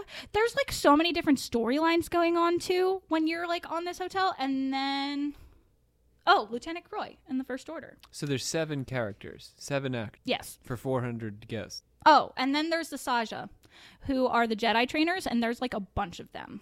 Oh, okay. Yes, there's a lot of those people. Okay. But to get to with the real, like the core characters, there's 7 of them. Yes. Wow. So you kind of have to really have a skill to be able to get in with them. It's 400 people. I mean, maybe it's 350, but still, it's 35 people per character. Yeah. Yes, but everybody has different schedules and different itineraries, so they do a good job with crowd control to put you in places so you're always doing something. But even when you don't have anything on your itinerary, that's when you get a chance to really interact with the actors, like in a situation that you didn't know what was going to happen. So they scale it back so that the 7 actors are sufficient. Maybe get it down to 100 people or 50 people. I think so. I think one of my biggest gripes would be that I think the audiences, or like there should be less guests or more storylines, because there were certain points by the end of the day, the second day, where like there were a lot of people with one actor, and the one actor was like, "Okay, like I only need a couple of you to do this thing." And I think part of the problem is because that wasn't a problem on the first day. I think by the second day, everybody knew what was happening, and they were like, "I want to play everything." But you had already gone well ahead of everybody else. And there's so much to do on that second day that like I don't know, maybe I was. It's hard for me to say. I don't know, actually, because I did go into this with prior knowledge and things, and also I know way too much about Star Wars. So your grandmother, like, "What planet are you from?" She's like, "Earth." And it was so funny. I don't know why, but Light the fire. Damn straight. damn straight. Yeah, that's something my grandmother would say. Gee golly, yep. What would your grandma say? I don't even know. I think she'd just go, okay. Okay. So the captain, like, then, like, from there on out, like, anytime she passed by my grandmother, the actress, she would go, "Oh, hi, Mary Ellen." Like, anytime she walked by her, it was so cute. Your grandma was like, light the fire. Yeah. Meanwhile, my grandma's sitting there, like, in the lobby, basically the entire trip, sipping on the Outer Rim martinis, like, oh, yeah. Little sparks of magic are what made the experience for me. I still wanted to experience more and think I may have had slightly overinflated expectations, but when I think about the few moments I did get to interact with Lieutenant Croy, it literally felt like a spark of magic in those few seconds. Like I was actually in Star Wars, that I was actually helping and contributing to a larger story. He managed to create those moments just by his charisma and acting ability.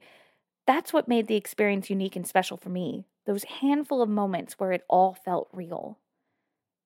Rachel C. So then I see Wraith Cole in the corner, and I'm like, oh, okay, he didn't get an introduction at the thing, but I know him, and he gave me, like, a code to say to him. So I, like, walk up to him, and I say the code, and he's like, okay, this is what's happening. And he tells me that he's a smuggler and that he's, like, Gaia's manager, and he wants to help her with something, but he doesn't trust us enough yet to tell us what it is. And I'm going to embarrass myself a little bit here for your entertainment. I actively avoided doing Wraith Cole missions because I thought the man who played him was so handsome that I was afraid to talk to him. I swear to God, he was so handsome. And because I went and talked to him that first time, and then, like, some other dude came up and was, like, trying to say the passcode, and he couldn't. And then he was like, hold on. And he, like, pulled out his phone, and the dude, like, put his, arm on my shoulder and was like, this guy's got to look up a script, right? And I was like, yeah, fuck that guy. What was that saying that? I didn't curse when I was in Star Wars. But No. I was like... George Lucas would have kicked your ass out of there. But, yeah, so after that, I was like, I can't talk to this guy anymore. He's too handsome. That's another design flaw. And yeah, so then we're like roaming around, doing stuff, like kind of just looking at everything. And then I was looking for like a mock because I was like, I want to start doing like rebel missions, but I couldn't find her anywhere. But then I'm chilling in the lobby with my grandma, who's like, I want another drink. So, and like they'll wait on you hand and foot. Like if you sit in the lobby, somebody will come up to you and be like, "You want a drink?" And my grandmother was like, "Yep, get me that Outer Rim martini." So I saw Lieutenant Croy, the First Order guy, standing there by himself, and so I was like, you know what? I'll go talk to him. And so I go up to him, and I'm like, Lieutenant Croy, I think it's very noble what you're doing here. And he's like, thank you. I normally people don't boo me when I walk into a room. That was very weird. And he starts down, and I'm like, oh, I know, that's crazy. And like, I'm like schmoozing him because I'm like, I could try and be like a double agent. He starts telling me his whole backstory, which was so cool. He's like, yeah, I've been tracking this ship for a long time, and it seems like everywhere it goes, resistance activity spikes. And guess what? I was like, what?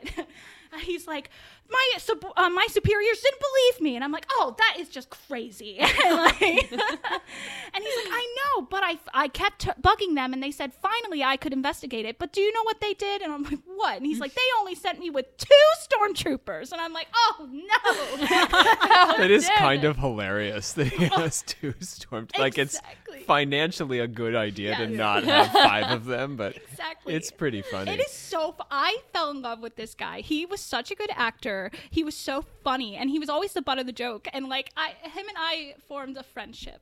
And even though you were a rebel. Yeah. Meanwhile, he's like, you're not a part of the resistance, are you? Meanwhile, like, underneath my jacket, I have a shirt that has, like, the rebellion symbol, and I'm wearing the ring that has, like, a Rebel symbol on it. But it was hidden. And he's like, well, because I only have 2 stormtroopers, I need help looking for resistance activity. Like, will you help me? And I was like, absolutely. And so he takes me over to this console, and he, like, presses a few buttons and then gives me, like, the highest security clearance with the First Order. And I'm like, whoa. Just like that. Wow. Just to a random person. Man, I guess I was just that charismatic. Oh, and that is like, he was in the middle of talking to me, and then all of a sudden, like, a noise plays. This is when Gaia gets introduced. So as I was there in the lobby, you can see from the windows, and I could see on the bridge that, like, Wraith Cole was in there with, like, a big group of people doing, I guess I should say that, like, 2 of the things that you get to do when you go there is you have a scheduled time for lightsaber training, and you have a scheduled time for bridge training. So, you get to fly the ship at one point. So Wraith Cole was, like, I guess helping people fly the ship, but he flew them to go pick up Gaia. So, like, there's, like, other story elements happening. So, like, I had no idea that was happening, but I could see we were jumping into hyperspace from the windows and stuff, and then all of a sudden Gaia arrives, and Croy is, like, smitten. He's like, I'll be right back, and then goes and talks to her and never talks to me. He did talk to me again later, but, like, he walked away, and I was like, oh, goodbye.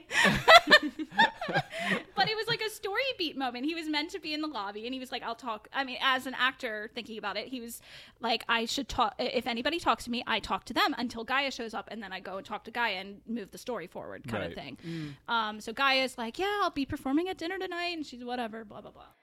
Truly one of the greatest experiences of my life. I'm 78 years old and spent my life teaching theater at a university level. This was the most immersive theater activity I have ever seen. The cast was amazing. They, along with the missions, the text messages, and the video droid, all made us truly live this cruise for 2 days. I believe there were techniques used here that could permanently influence the way theater is presented. This was a once-in-a-lifetime event. Anna Marie N. Fast forward to lightsaber training. So, lightsaber training looked really bad in videos. It's amazing in real life. So, you meet your Saja. I had Saja Maya. She was wonderful. I loved her. What you do is you're in a room with maybe 20 people, and you split into a couple of lines, and you stand in front of, like, it looks kind of like a dartboard, like I was describing earlier, and it has like a laser light that will shoot out. So she hands you this lightsaber, and then the person behind you gets a shield, like a plasma shield, so in case you miss a laser bolt, you can deflect the laser with the shield. So you hold the lightsaber, and she's like, okay, turn it on. And it is a toy lightsaber, like, it's plastic and stuff. Well, not the hilt, but the blade is plastic and stuff. She has you turn that thing on, and you feel it. Like, you feel it vibrate, and, like, you hear the sound. Like, it felt like a real lightsaber in your hand. It was so cool. And then when you would guide your lightsaber to, like, where the light was, so it would tell you where the laser's going to hit. And when a laser would shoot, if you were in the right spot, you would feel the laser hit and deflect off of your lightsaber. So this is like Neo Saber quality lightsabers. Yes. And, like, I don't know how they did it, and how, like, through all the Bluetooth, like, it was able to tell that I was able, like, deflecting these lasers and stuff. Really cool. Wow. It was amazing. And the same thing for the shield, because, like, when I was holding the shield, I was like, there's no way this thing will do it. But if somebody missed it and I was in the right spot, I would feel it deflect off of the shield, and the shield would make, like, a special noise. And I'm like, this is the coolest thing ever. So I was already having a great time. And basically, so, like, the first 2 people would get to do something, and then, like, after a couple turns, or you'd, like, trade with people and just keep going in a line. Then she turns up the difficulty and stuff, and then, like, we do the highest difficulty. That actually got pretty fast, but it wasn't, like, too challenging. And then she's like, yeah, like, you guys did everything. Like, I guess, like, you guys are just really good at this. And then she's like, I have nothing else to teach you. And then all of a sudden, fucking Yoda's voice starts talking. Why is he here? It's like the whole room changes color. The wall, like, changes in front of you, and it, like, becomes black and sparkly, and then there's, like, a green light that happens, and it's like Yoda's like, no, you need to use the Force. You don't need those, like, things to show you where the light, or, like, where the blast is coming from. You have to use the Force to figure it out. And Saja Maya's like, that's a great idea. Thanks, Yoda. Thanks, disembodied Yoda voice. Yeah. It was cheesy, but it was also really cool, and I wasn't expecting it, so I was like, what the fuck's happening? Okay, but then this next part is like, I just can't believe that this happened. It was amazing. So she goes, yeah, we're going to do that. And she like runs over to the thing and she like flips a switch and like the lasers go off. And she's like, all right, everybody give me your lightsabers. And so I go to hand her mine because I think I was like up at the front. And she's like, except for you, Savannah. And I'm like, what? And she's like, everybody gather around Savannah. So like everybody gathers behind me. And she's like, you are going to be the one to do this. And I was like, oh my God. Whoa. And she's like, and I'm like, what am I going to, how am I going to use the Force to do this?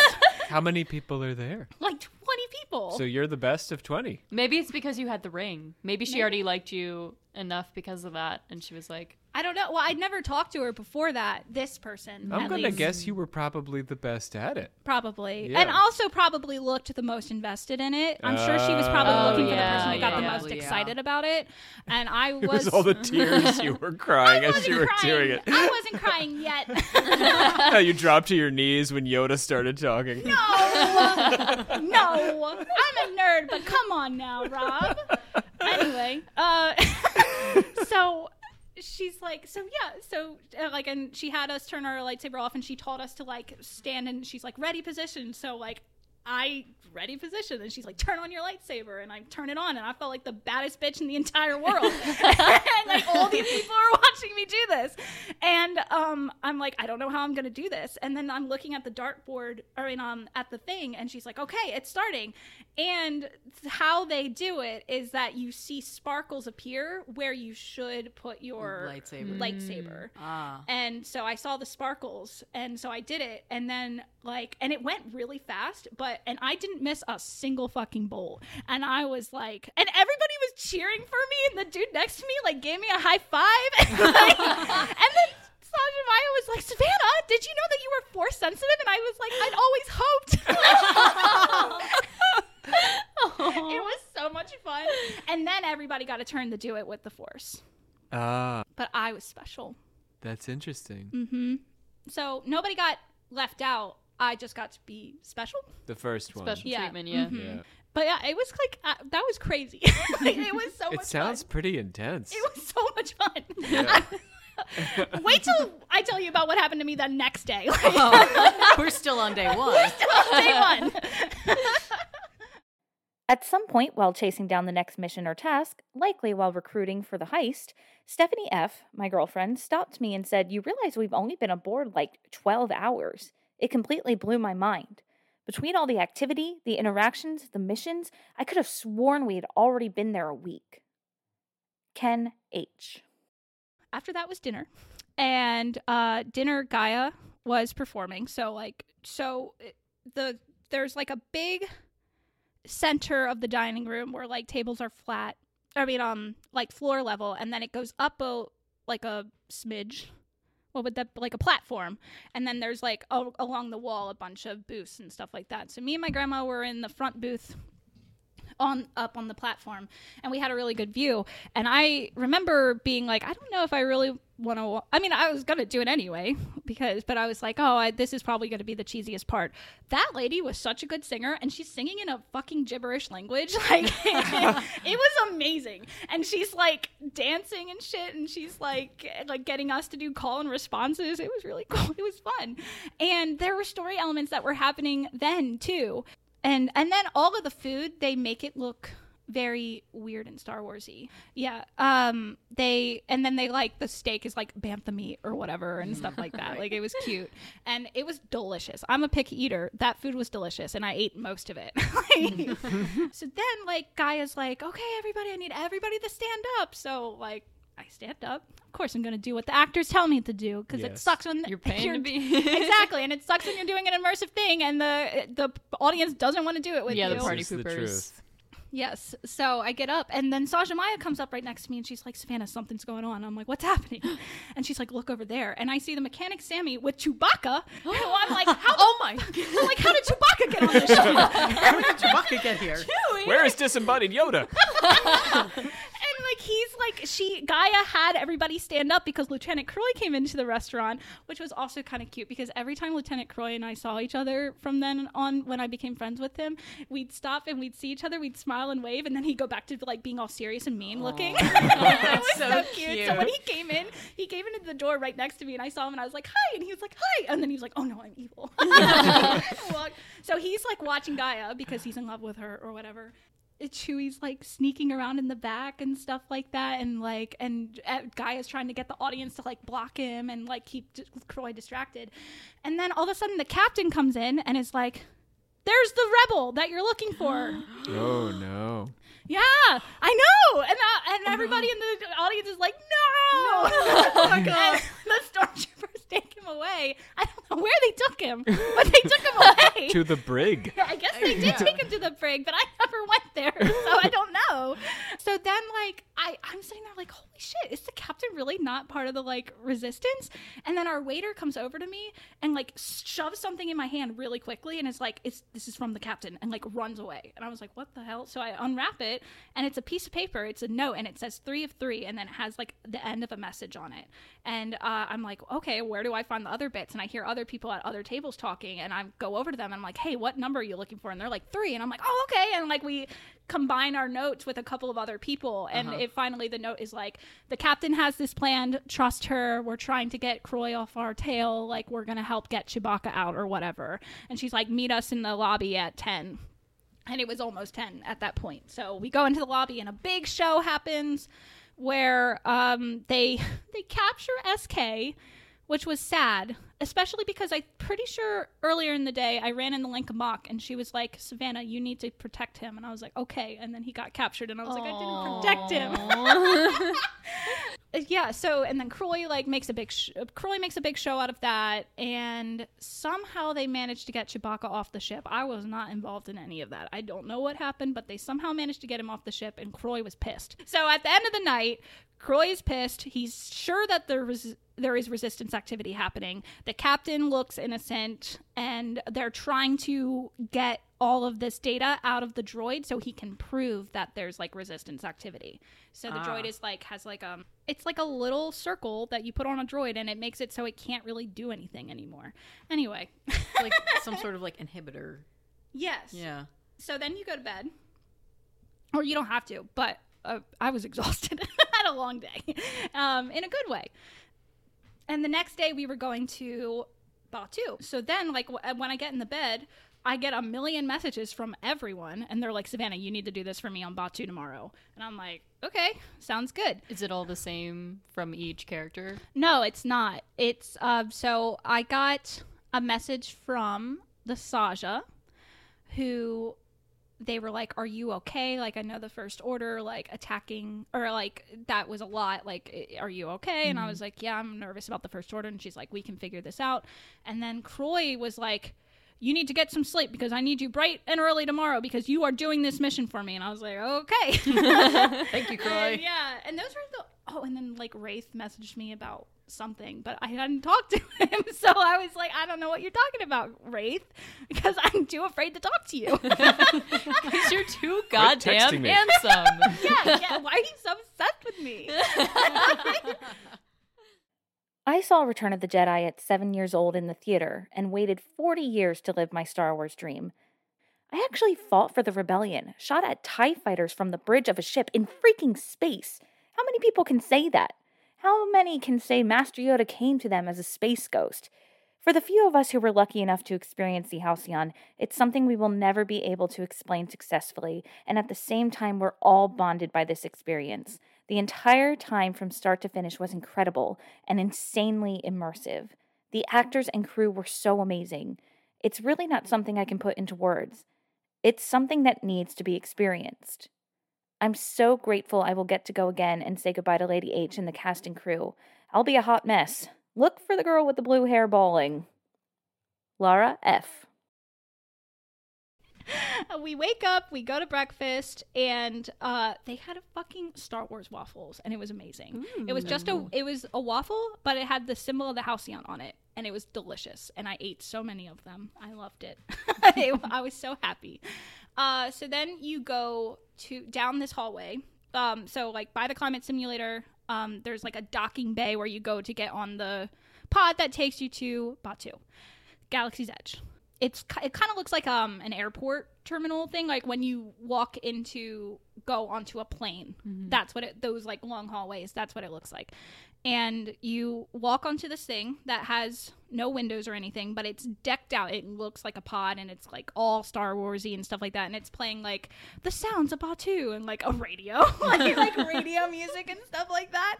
And it's a very short drive, like not even 2 minutes long. And it takes you to a special entrance where you get to walk into the park from the Star Wars part of the park. So like it really fully immerses you. Like you feel like you're on a different planet because you've never seen the normal outside world in a long time. And they give you these pins so everyone in the park knows that you are like on the Halcyon and stuff like that. And like mainly so the cast members know, so they can treat you a little bit more special because you're paying a lot of money to be there. Yeah.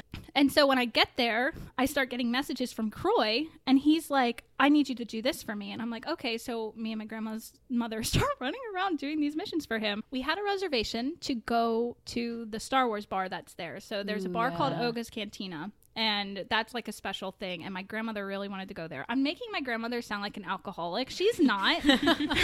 I know that to be true. Yeah, she just likes having fun when we're on vacations. And vacation is a different time. Yes, and she loves martinis. That's like her thing. And they had a nice sparkly one. Yeah, exactly. So we go to the bar, and the bar's super cool, but it was really cool. When I got to the bar, Croy was like, tell the bartender this. And I was like, okay. Ooh. So I say it to the bartender, and he gives me a fancy coaster that has like a QR code on it. Oh my gosh. Yeah. And so like I have to scan the QR code, and it gives me access to like where I can find these like secret rebel plans. Ooh. And I was like, whoa. Yeah. I was like, this is so cool. And then I was like, wait a second. I am breaching double agent and just straight up being a bad guy. At this point, I haven't done anything for the Resistance. Nobody asked me to do anything except for Croy, and I'm like, I'm just not a good guy. I'm a bad guy. When in Rome. So I was like, I don't want to do that. I don't want to give him these plans.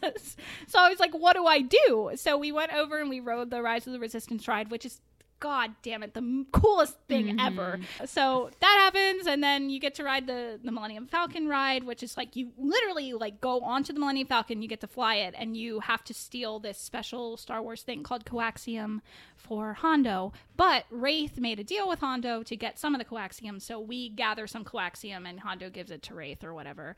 At that point, I booked like the special, like you could get like a special photo session or whatever on the Halcyon. So I did that, and that time was coming up. So we were going to leave. And as we were waiting for the shuttle to come back, I heard the YouTubers say that like if you have any problems with the app, like go talk to this person. Somebody is there on Batuu to like help you figure out problems with the app. And I was like, I never got any missions from anybody else. Like, let me go see if like they can help me with that. And I tell her like, yeah, like I don't want to be a bad guy, but I'm only getting messages from the bad guy. And she's like, what's your name? And I'm Savannah. And she's like, okay. All right, you should be good now. And like I look at my phone and I have messages from now everyone. And, oh my gosh. And I'm like, okay. Wow. Woo. So I guess I cheated a little bit. Yeah. But you complained to the manager. I didn't complain. I was just saying. I was like, if not, it's cool. But like, I don't want to be a bad guy. I would have probably seen that shit through, seen what happened. Yeah, well, and that's funny too, because on my way back to the ship, I met this guy. His name was Steven. He was very nice. I really liked him. And he was like, hey, are you getting missions from like any of the other characters? Like, I'm only getting missions from Croy. And I'm like, I'm only getting missions from Croy. And he's like, I don't want to be a bad guy. And I'm like, I know. I just talked to that lady and she gave me a way for me to not be a bad guy anymore. And he's like, no, I'm not going to go back to the to the park after I go to the ship. I guess I'll just like try and tell Croy to fuck off or whatever. He didn't say that exactly, but like we like bonded a little bit, and that was fun. So I go and get my pictures taken, and then I run back to the park and do all the missions for them. And the missions were really cool for them. Like Sammy the mechanic wants you to install an autopilot on this like fancy TIE fighter thing that's there so he can steal it. The Saja was my favorite though. They got word that there's like a special Jedi artifact there, and you need to steal it from the guy who's trying to sell it, because there's like a special like antiquities shop there. Doc Ondar's, he's trying to sell something special, and the Saja are like, you need to get that for us. So I figure it out, like hack some things, and I tell them where it is, and they get it. So then we go back to the ship, and Lankamok the night before was like, you need to be in the lobby at 3:00 tomorrow. And I was like, okay, I will be there. So I show up, and I see my friend Steven. I'm like, hey, Steven, like, do you know about this thing? Like, Lankamok said something's going to happen here. And he's like, what? Something's going to happen? I'm like, yeah, come on. Like, we need to stick together. And so, like, Lanka comes up to us, and she's like, you two are in with Croy, right? And we're like, yeah. And she's like, I need you to get to Croy, and I need you to tell him that his stormtroopers have been locked up in the brig. And we're like, okay. Oh. And she's like, yeah, so like, I'll give you the signal, okay? So like, don't do it yet. We're going to get people to lure his stormtroopers into the brig, and we're going to lock them in the brig, and then you're going to help him break them out. And that's when we're going to free the droid while he's trying to get his stormtroopers out. She does the signal, and I see people like be like, oh, you got to come do this thing, stormtroopers. And the stormtroopers follow them downstairs. So like, they get the whole ship involved. And there's these kids playing with their droids there, like little remote control droids that you could like play with. They had like droid racing on the ship if you didn't want to go to the park or whatever. And Croy was up top talking to somebody, and so me and Steven are down below going, Croy, come here, Croy. And he comes downstairs, and he's like, what's wrong? And we're like, they took your stormtroopers, they locked him in the brig. And he's like, what? We need to take care of this. And so he's like, come with me, you two. And so we like walk with Croy to go get his stormtroopers. And then how you unlock somebody from the brig is like, you have to hack this machine, get the code from it, and then very quickly before the code expires, run and type it into the brig. So he's having some kid do this, and they keep messing up, and then Steven tries to do it, and he messes up, and Croy is like, this is ridiculous, we need to get my stormtroopers out. We eventually do, and he brings me, Steven, the two stormtroopers, and then a couple of other people follow into the elevator. So I'm like smushed like this, like as tight as possible, into the elevator with stormtroopers and Lieutenant Croy, and this girl who's dressed like an Ewok, and Croy is like, get the fuck out of here, bear.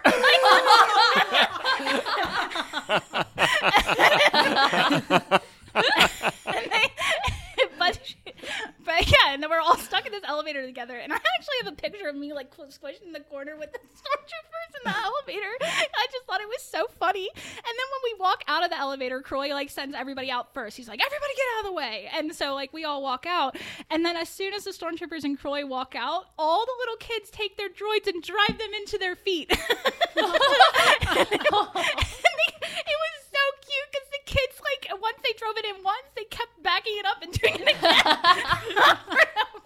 It was so cute. They got the whole ship involved, and Croy is like, God damn it, and he's like kicking some of them out of the way, and then he like looks up and he's like, where'd the droid go? and so he's like, stormtroopers, find the droid. And then like that was the end of that sequence and stuff like that. And then everybody was meant to be back on the ship at 4, so that was so much fun. But it's arranged in like a group of 7 or ish, like these different missions. The crowd control is amazing. How they could arrange. So it's just you and another guy are involved in his particular mission. There were a lot of people. Oh, I forgot about that. You're the only ones with the thing to do for the lieutenant. I'm sure there were other people, but they just weren't there when that happened. That wasn't like a scheduled event. It was scheduled for them, obviously. I see. But and Lenka, because I talked to her and I was like, hey, I didn't get to do any like rebel things for you today, and she's like, be here at 3 tomorrow and you will. And I was like, okay. I see. So other people were doing, they were either in the park, or they were doing their lightsaber training, or they were doing their bridge training, or they were just wandering around. So this is the way we cut the crowd down. So they probably do this scene multiple times? I don't think that they do. Oh. But you just have to be right place, right time. Yes, but they do other scenes. Yeah, okay. That are also important, because I know I miss things. Like, how the fuck did Chewbacca get on the ship? I have no idea. Right. So I guess that's one of the takeaways, that everyone truly gets a different experience. Yes. Yeah. Oh, and that was another thing that was so funny. So on top of that, like the whole ship being involved, I forgot about this. When we're going down the stairs with Croy, Lenka Mock set up a line of people to block Croy from going anywhere else except for downstairs. And she was like, when they walk by, cough to let the people know downstairs that they're coming. So we're like walking down the stairs and all these people are going, like Which, okay, was a little bad, like, with the, pandemic and shit. But it was funny because Croy is like, this is disgusting. Like, get away from me, you behemoths, and stuff like that. And it was so funny. That actor has got a fun part. Oh, he's got such a good part. That's probably the best part. Although I think the captain ended up being my favorite character. But she's got some really cool monologues that she does. And the actress who played her voice was just so commanding and amazing. Oh, my God, I loved her so much. Oh, another embarrassing story, I have to say really fast. So me and my grandmother, after all that, go and get lunch. Or, like, we're eating, and sometimes the characters will just, like, walk into the dining room and, like, talk to you. So, like, I see the main Saja. There's, like, one main Saja, and then there's, like, a bunch of little Saja. And the main Saja comes up to me, and she, like, sees me, and she's like, oh, hey, Savannah. And I don't even remember when I met her, but she knew my name. And and she's like, oh, like, did you do anything fun on Batu? And I was like, yeah, I got the coaxium. And she's like, oh, you got the coaxium? That's so good. She's like, did you tell Wraith about it? And I'm like, oh, no, I didn't. It's okay. And she's like, no, he's right over there. I'll go get him for you. And I was like, no, it's your worst nightmare. I was like, oh, no, it's okay. It's all right. He's probably busy. And she's like, no, I'll go get him. I'll go get him. I think they must have known. Like, they were fucking with me. And I forgot to say this the night before. My grandmother was pretty lit at dinner the night before. And Wraith Cole walks into the room, and my grandmother gets very loud when she gets very excited, and she goes, oh my God, he is just so handsome. And I was like, I put my head on the table. I was so embarrassed. So that was the night before. So, like, she leaves, and she was gone for a little bit. So I'm like, maybe she forgot. But no, he comes over, and I see them walking towards me, and they're looking at me, and I'm like, oh, sorry, I hit my mic. I get so excited. I literally look at my grandmother, and I'm like, please don't say anything. And he comes over and he, like, talks to me, and he, like, kneels down to my level because I'm, like, sitting in the booth, and he, like, puts his hand on my shoulder, and I'm like, oh my God. I'm like, please stop talking to me. And, like, I want to get off this ride. I didn't sign up for this. But yeah, he was like, yeah, you need to be in the lobby at this point because, like, I know it says, like, Gaia's, like, acoustic session or whatever, but we're going to sneak the coaxium off the ship then. And, like, I need you there to help, like, block shit or whatever. And I was like, I'll be there. Then it was my bridge training. It meant immersing myself and my family into a world of creativity and togetherness. We could be whom we choose. We could be accepted no matter what path we chose. It meant meeting new people and making lasting relationships, interacting with people with whom we'd never have the chance. It meant experiencing something so special that was life-changing. It meant memories. Galen F. All right, so the rest of the night goes by like it's like a video game speed run. Because I ended up doing everybody's missions, everybody needed me for something. So, like, the second I was done with something, I had to go do something else. And it was kind of amazing. Except for the next part. Except for that next bit. And then after that, I was like that. But, so, because I became friends with Steven, and Steven was, like, super cool. I told him about the Linkamach thing, and so, like, I run into him later that day, and he's like, oh, Savannah, are you coming to the mission with the captain, or, like, the secret meeting with the captain? And I'm like, no, I don't know about that. And he's like, come on, I'll get you into it. So he, like, brings me over to this thing, and he's like, hey, can we, like, bring my friend in with this? And she's like, what's your name? Or, like, there's, like, a cast member at the door, like, making sure nobody who doesn't have a reservation comes in. And she's like, what's your name? And I tell her, and she's like, oh, we just lost your invitation. Here you go. And, like, lets me into this experience. And so we go in, and, like, we're sitting in the bridge, and, like, everything's cool. And then the doors close, and the captain comes in, and she's like, okay, like, we got a return signal from a member of the Resistance who's going to help us. And one of my goals for this trip was, well, to, one, do the Resistance story missions, and to meet Rey, because I love Rey.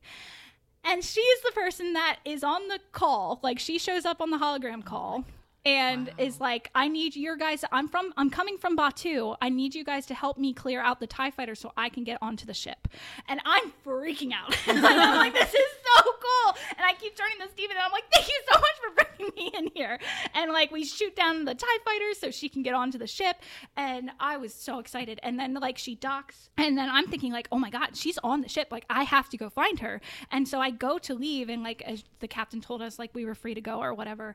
And as I go to leave, the captain stops and she's like, not you. You need to stay here. And I was like, okay.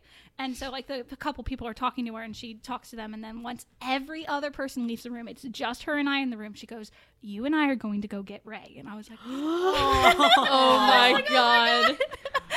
And she's like, okay, just act like I'm giving you a tour of the ship, okay? So like, so she starts leading me through the ship and she's like, yes, this banner is this old and blah, blah, blah. And she like leads me downstairs. And then we run into my Saja Maya, and she's like, Savannah, Captain, what are you doing? And she's like, Savannah's feeling sick. She needs some rays of sunshine. Take her to the climate simulator. And Saja Maya's like, okay. Or like, well, acting and stuff. And so like the captain leaves. I go with Saja Maya, and like at this point, the actors doing anything draws a crowd, so people started following me and the captain, and then they follow me and the Saja into the climate simulator. And she's like, what's up? And I'm like, Ray is here. And she's like, Ray? Like, I'm like, Ray, like the Ray. And she's like, the Ray? Like, and I'm like, she's in that room right there, like behind like the wall. And she's like, okay, I'm going to go see, like, you guys stay here. And I'm like on cloud 9, like giddy, like I'm like, I cannot believe that this is happening. She comes back and she's like, okay, like you guys can come in. So I like zip in and I'm the first person there, and it's like basically just me and Saja Maya in that like airport looking room. And I turn the corner and I see Ray, and she's very like sneakily like has her head around the corner, and when she sees me she goes like jumps back, and Saja Maya comes around the corner and she's like, no, Ray, it's okay, this is my friend Savannah, she helped you get onto the ship. And then Ray comes around the corner and she's like, oh, Savannah, like you helped me, thank you so much, and like gives me like a handshake and stuff. Wow. And I was like, this is the coolest thing ever. It was so cute. And she's like, are you a member of the Resistance? Like, how long have you been fighting? And I'm like, long time. I don't know. I was like, it was just so cool. And then we have this like whole chat with her about like her plans and like what we need to do and blah, blah, blah. And then I got sent by Ray to Sammy, who I had to go tell Sammy that he needed to like do something for Ray.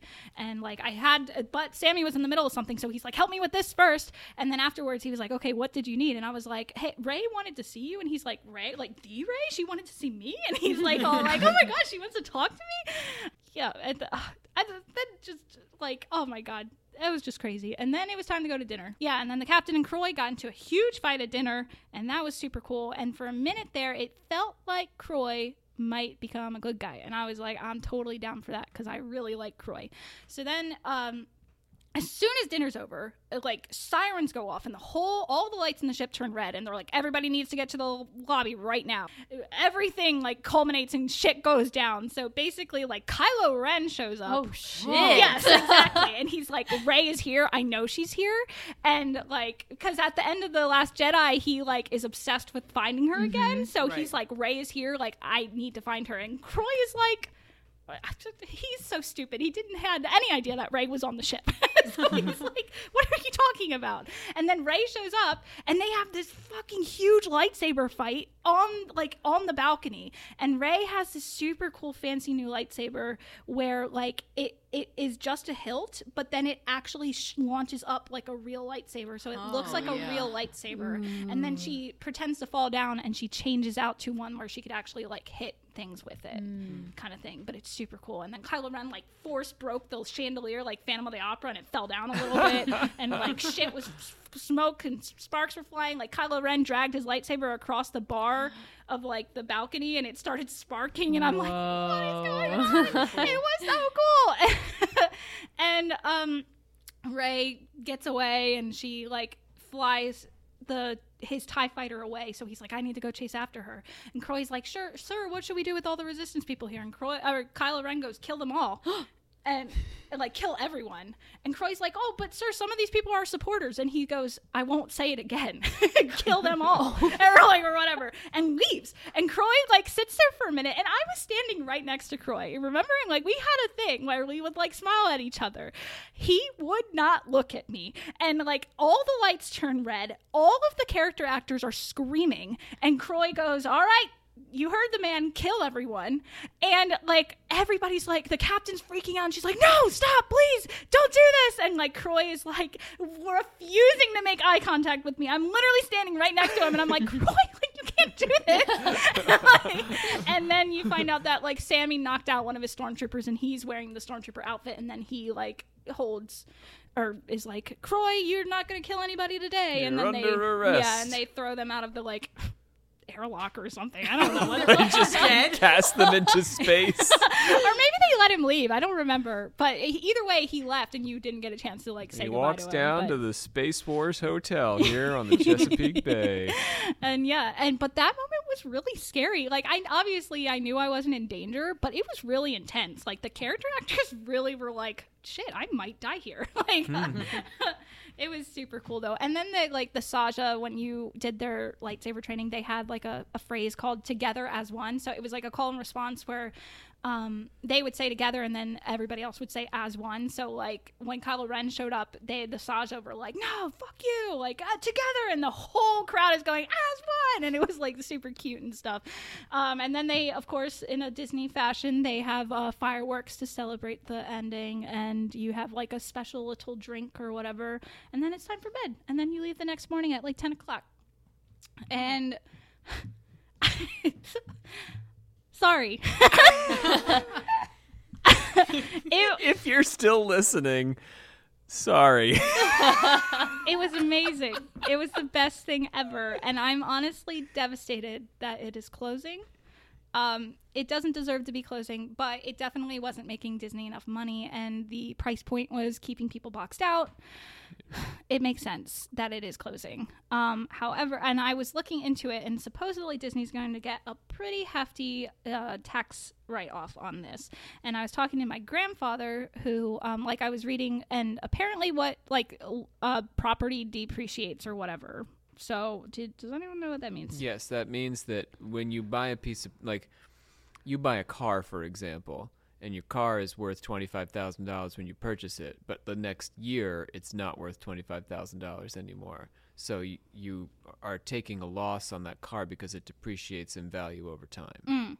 Okay, yes. And so buildings, that happens over a 39-year period. However, if you decide that the building is completely a loss for you, you can write off the whole building and depreciate it all at once. Yeah. We don't know this for a fact, so I don't want to speculate too much, but people are speculating that Disney is going to get a $300 million tax write-off for this hotel, and that math adds up to them depreciating the hotel all at once. So if they depreciate it all at once, they essentially have to knock it down. Wow. They can't use it for anything. Right, that's true. Yeah, from a government standpoint, otherwise you're it's tax fraud. Yeah, exactly. So I think it's going to get knocked down. I think it's going to get knocked down. It which is sort of devastating. Insane. I mean, when everything you've described requires remarkable, effort. Even the actors aside, the incredible planning for these things. My God. Yes. And the YouTuber that imagine. I watched, he was saying too that that at one point he was just walking around the ship by himself, and he happened to walk in on the captain and Croy having a conversation by themselves. So it's like they try their hardest to make the ship feel alive. So Croy and the captain were just in a hallway fighting with each other, and if you happen to be walking by, you happen to be walking by and seeing that. That the ship was alive. It was real. And I mean, it felt so real, and you really could allow yourself to let go and feel like you were actually in outer space. It felt like you were on a ship and not in a concrete building on Earth. It was amazing. It's an inspiring undertaking, that's for sure. And that's what's so depressing for me about it closing, is that this is the next step in immersive entertainment. It's LARPing, but with a Disney budget. That is the coolest thing ever. And because it failed so spectacularly, Disney will never do something like this again.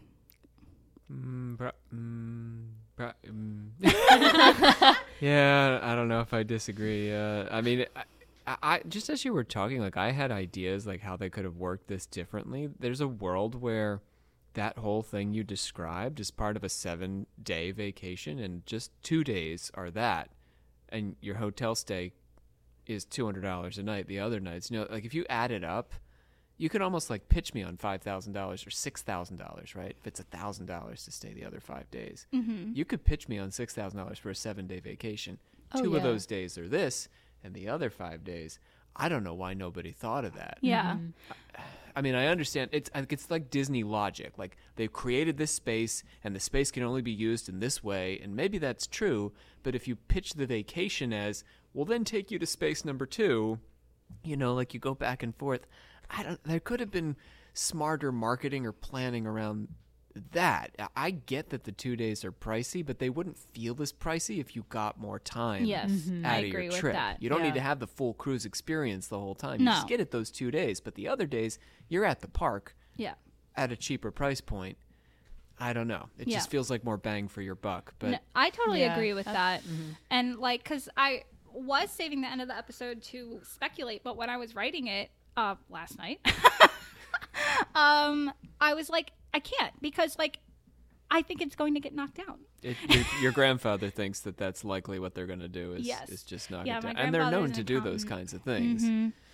And that's, oh my God, all that super cool technology and shit. Like, they Yeah. built that shit in there. Like, and Yeah. they're gonna knock it down. And I don't know that for a fact. Well, they they might can not. they They might can not. rip it all out before they're going to rip out all Oh, that stuff yeah, and- but and still, then it's- knock it down. Probably going to go somewhere else. Yeah, they've spent 6 years building this thing, and now it didn't even get to stay open for 2 years. I suspect that a lot of what they learned they'll incorporate into rides and things, I hope so. maybe in a small way into hotel stays. Yeah. But yeah. Obviously, I had a fantastic time. And every other person that I've seen who went there also agrees. And like, I'm in a bunch of Facebook groups about it, and everybody just loves this thing so much.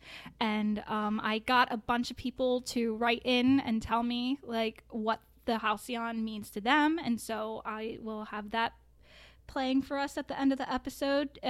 So just wanted to put that out there. Like, if you're a cast member listening or anything like that, thank you so much. This experience was seriously like the most magical thing ever. Like, Disney will never be able to top this thing for me, I think. And it will become a really, really cool future Defunctland episode, I'm sure. Oh, absolutely. Yeah. So, Expedition Extinct. Yep, and thank you, Imagineers, for branching out and making such a cool thing. And honestly, thank you, Disney, for putting your money into it. I guess I'm sorry you lost money, but I'm not really. Like, you It's a did bold something cool. experiment, It that's was for sure. a bold experiment. And apparently, too, they got, like, all of the reviews that they got back for it were like, this thing is amazing. But nobody was buying tickets because nobody can fucking afford to go to it. Yeah. It's a whole issue. Like, if it was cheaper, they'd probably sell out of it constantly. You're right. Like, maybe if they made it $2,000, but then I don't know if they'd be operating at a loss. But if you sell every room for like $2,000, it's 100 rooms every 2 days. Yeah. Like, that's a lot of money, but I don't know. Oh, it's a shame to think of. It's, seriously depressing. So anyone who's dancing on its grave, I just am like, it's just, you're dancing on the grave of Disney doing anything super out there and exciting again, because they're playing it exceptionally safe recently, and finally they do something that puts them out of their comfort zone and like what Walt Disney intended. Like, everybody laughed at the fact that he wanted to make Disneyland, and it ended up being amazing. And like, but it wasn't amazing at first too. Like, a lot of people didn't like Disneyland, but it grew into this thing that now it's like a staple of American families to go on vacation to Disneyland at least once in their life, or Disney World or whatever, either or.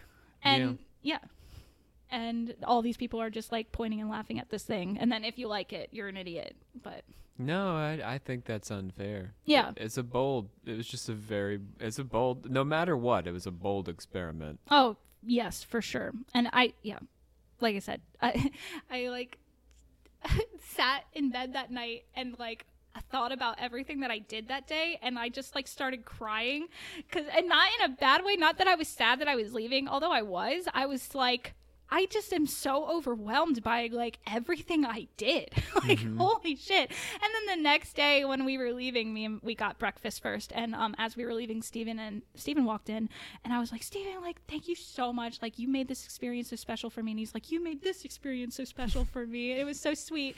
And I was like, we're canon now. And he's like, we're canon now. And we like high-fived. I've never seen him again, but he was cool. Hey, I like Steven. you, Steven. Yeah, maybe you'll listen to this, Steven. You were super cool. And you're the reason I got to meet Ray. So Yeah, that worked out. that was so cool. Yes. So thank you for listening to my psychotic ramblings. Yet again. Here on Strange Ride. I just wanted to say to everyone involved with the Starcruiser, from the folks who imagineered her into existence to the amazing cast and crew, thank you. I have been lucky enough to experience the magic of the Starcruiser twice. All of you involved built something really profound, and it has affected so many people. Not only did you give us a galaxy-class attraction, you helped to create a community of people, of old friends who just met, if I can quote the Muppets for a moment. Friendships have been created that will last long past the Halcyon, and those friends have given back to the community at large. And that was because of you, because of the magic you shared with us. Cynthia W. Please watch your step as you exit, and remember to take all personal belongings with you. Get time warped. Whoa. Oh, and now we're getting the Rocky Horror Picture Show. Well, who's wearing the fishnets in this? Well, this is another thing that's really interesting about Star Wars is you would probably know this, like whenever there is like a Twilight character, which is like the characters that have like different colored skin and then they don't have hair, they have like those like weird long tentacle things, they're like always strippers. Oh yeah, that's true. Yeah. No, they stay the same throughout. Yeah. And it's like anytime you see It's the stripper planet. and it's called no, there's so much lore that I know. I'm getting sidetracked.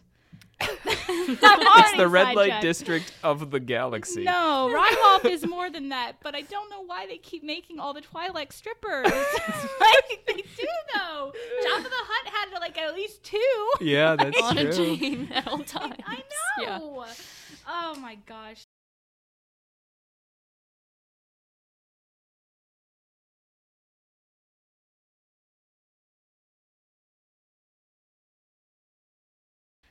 So, how should I go about starting this? The Star Wars Hotel is a glorious experience that you will never have.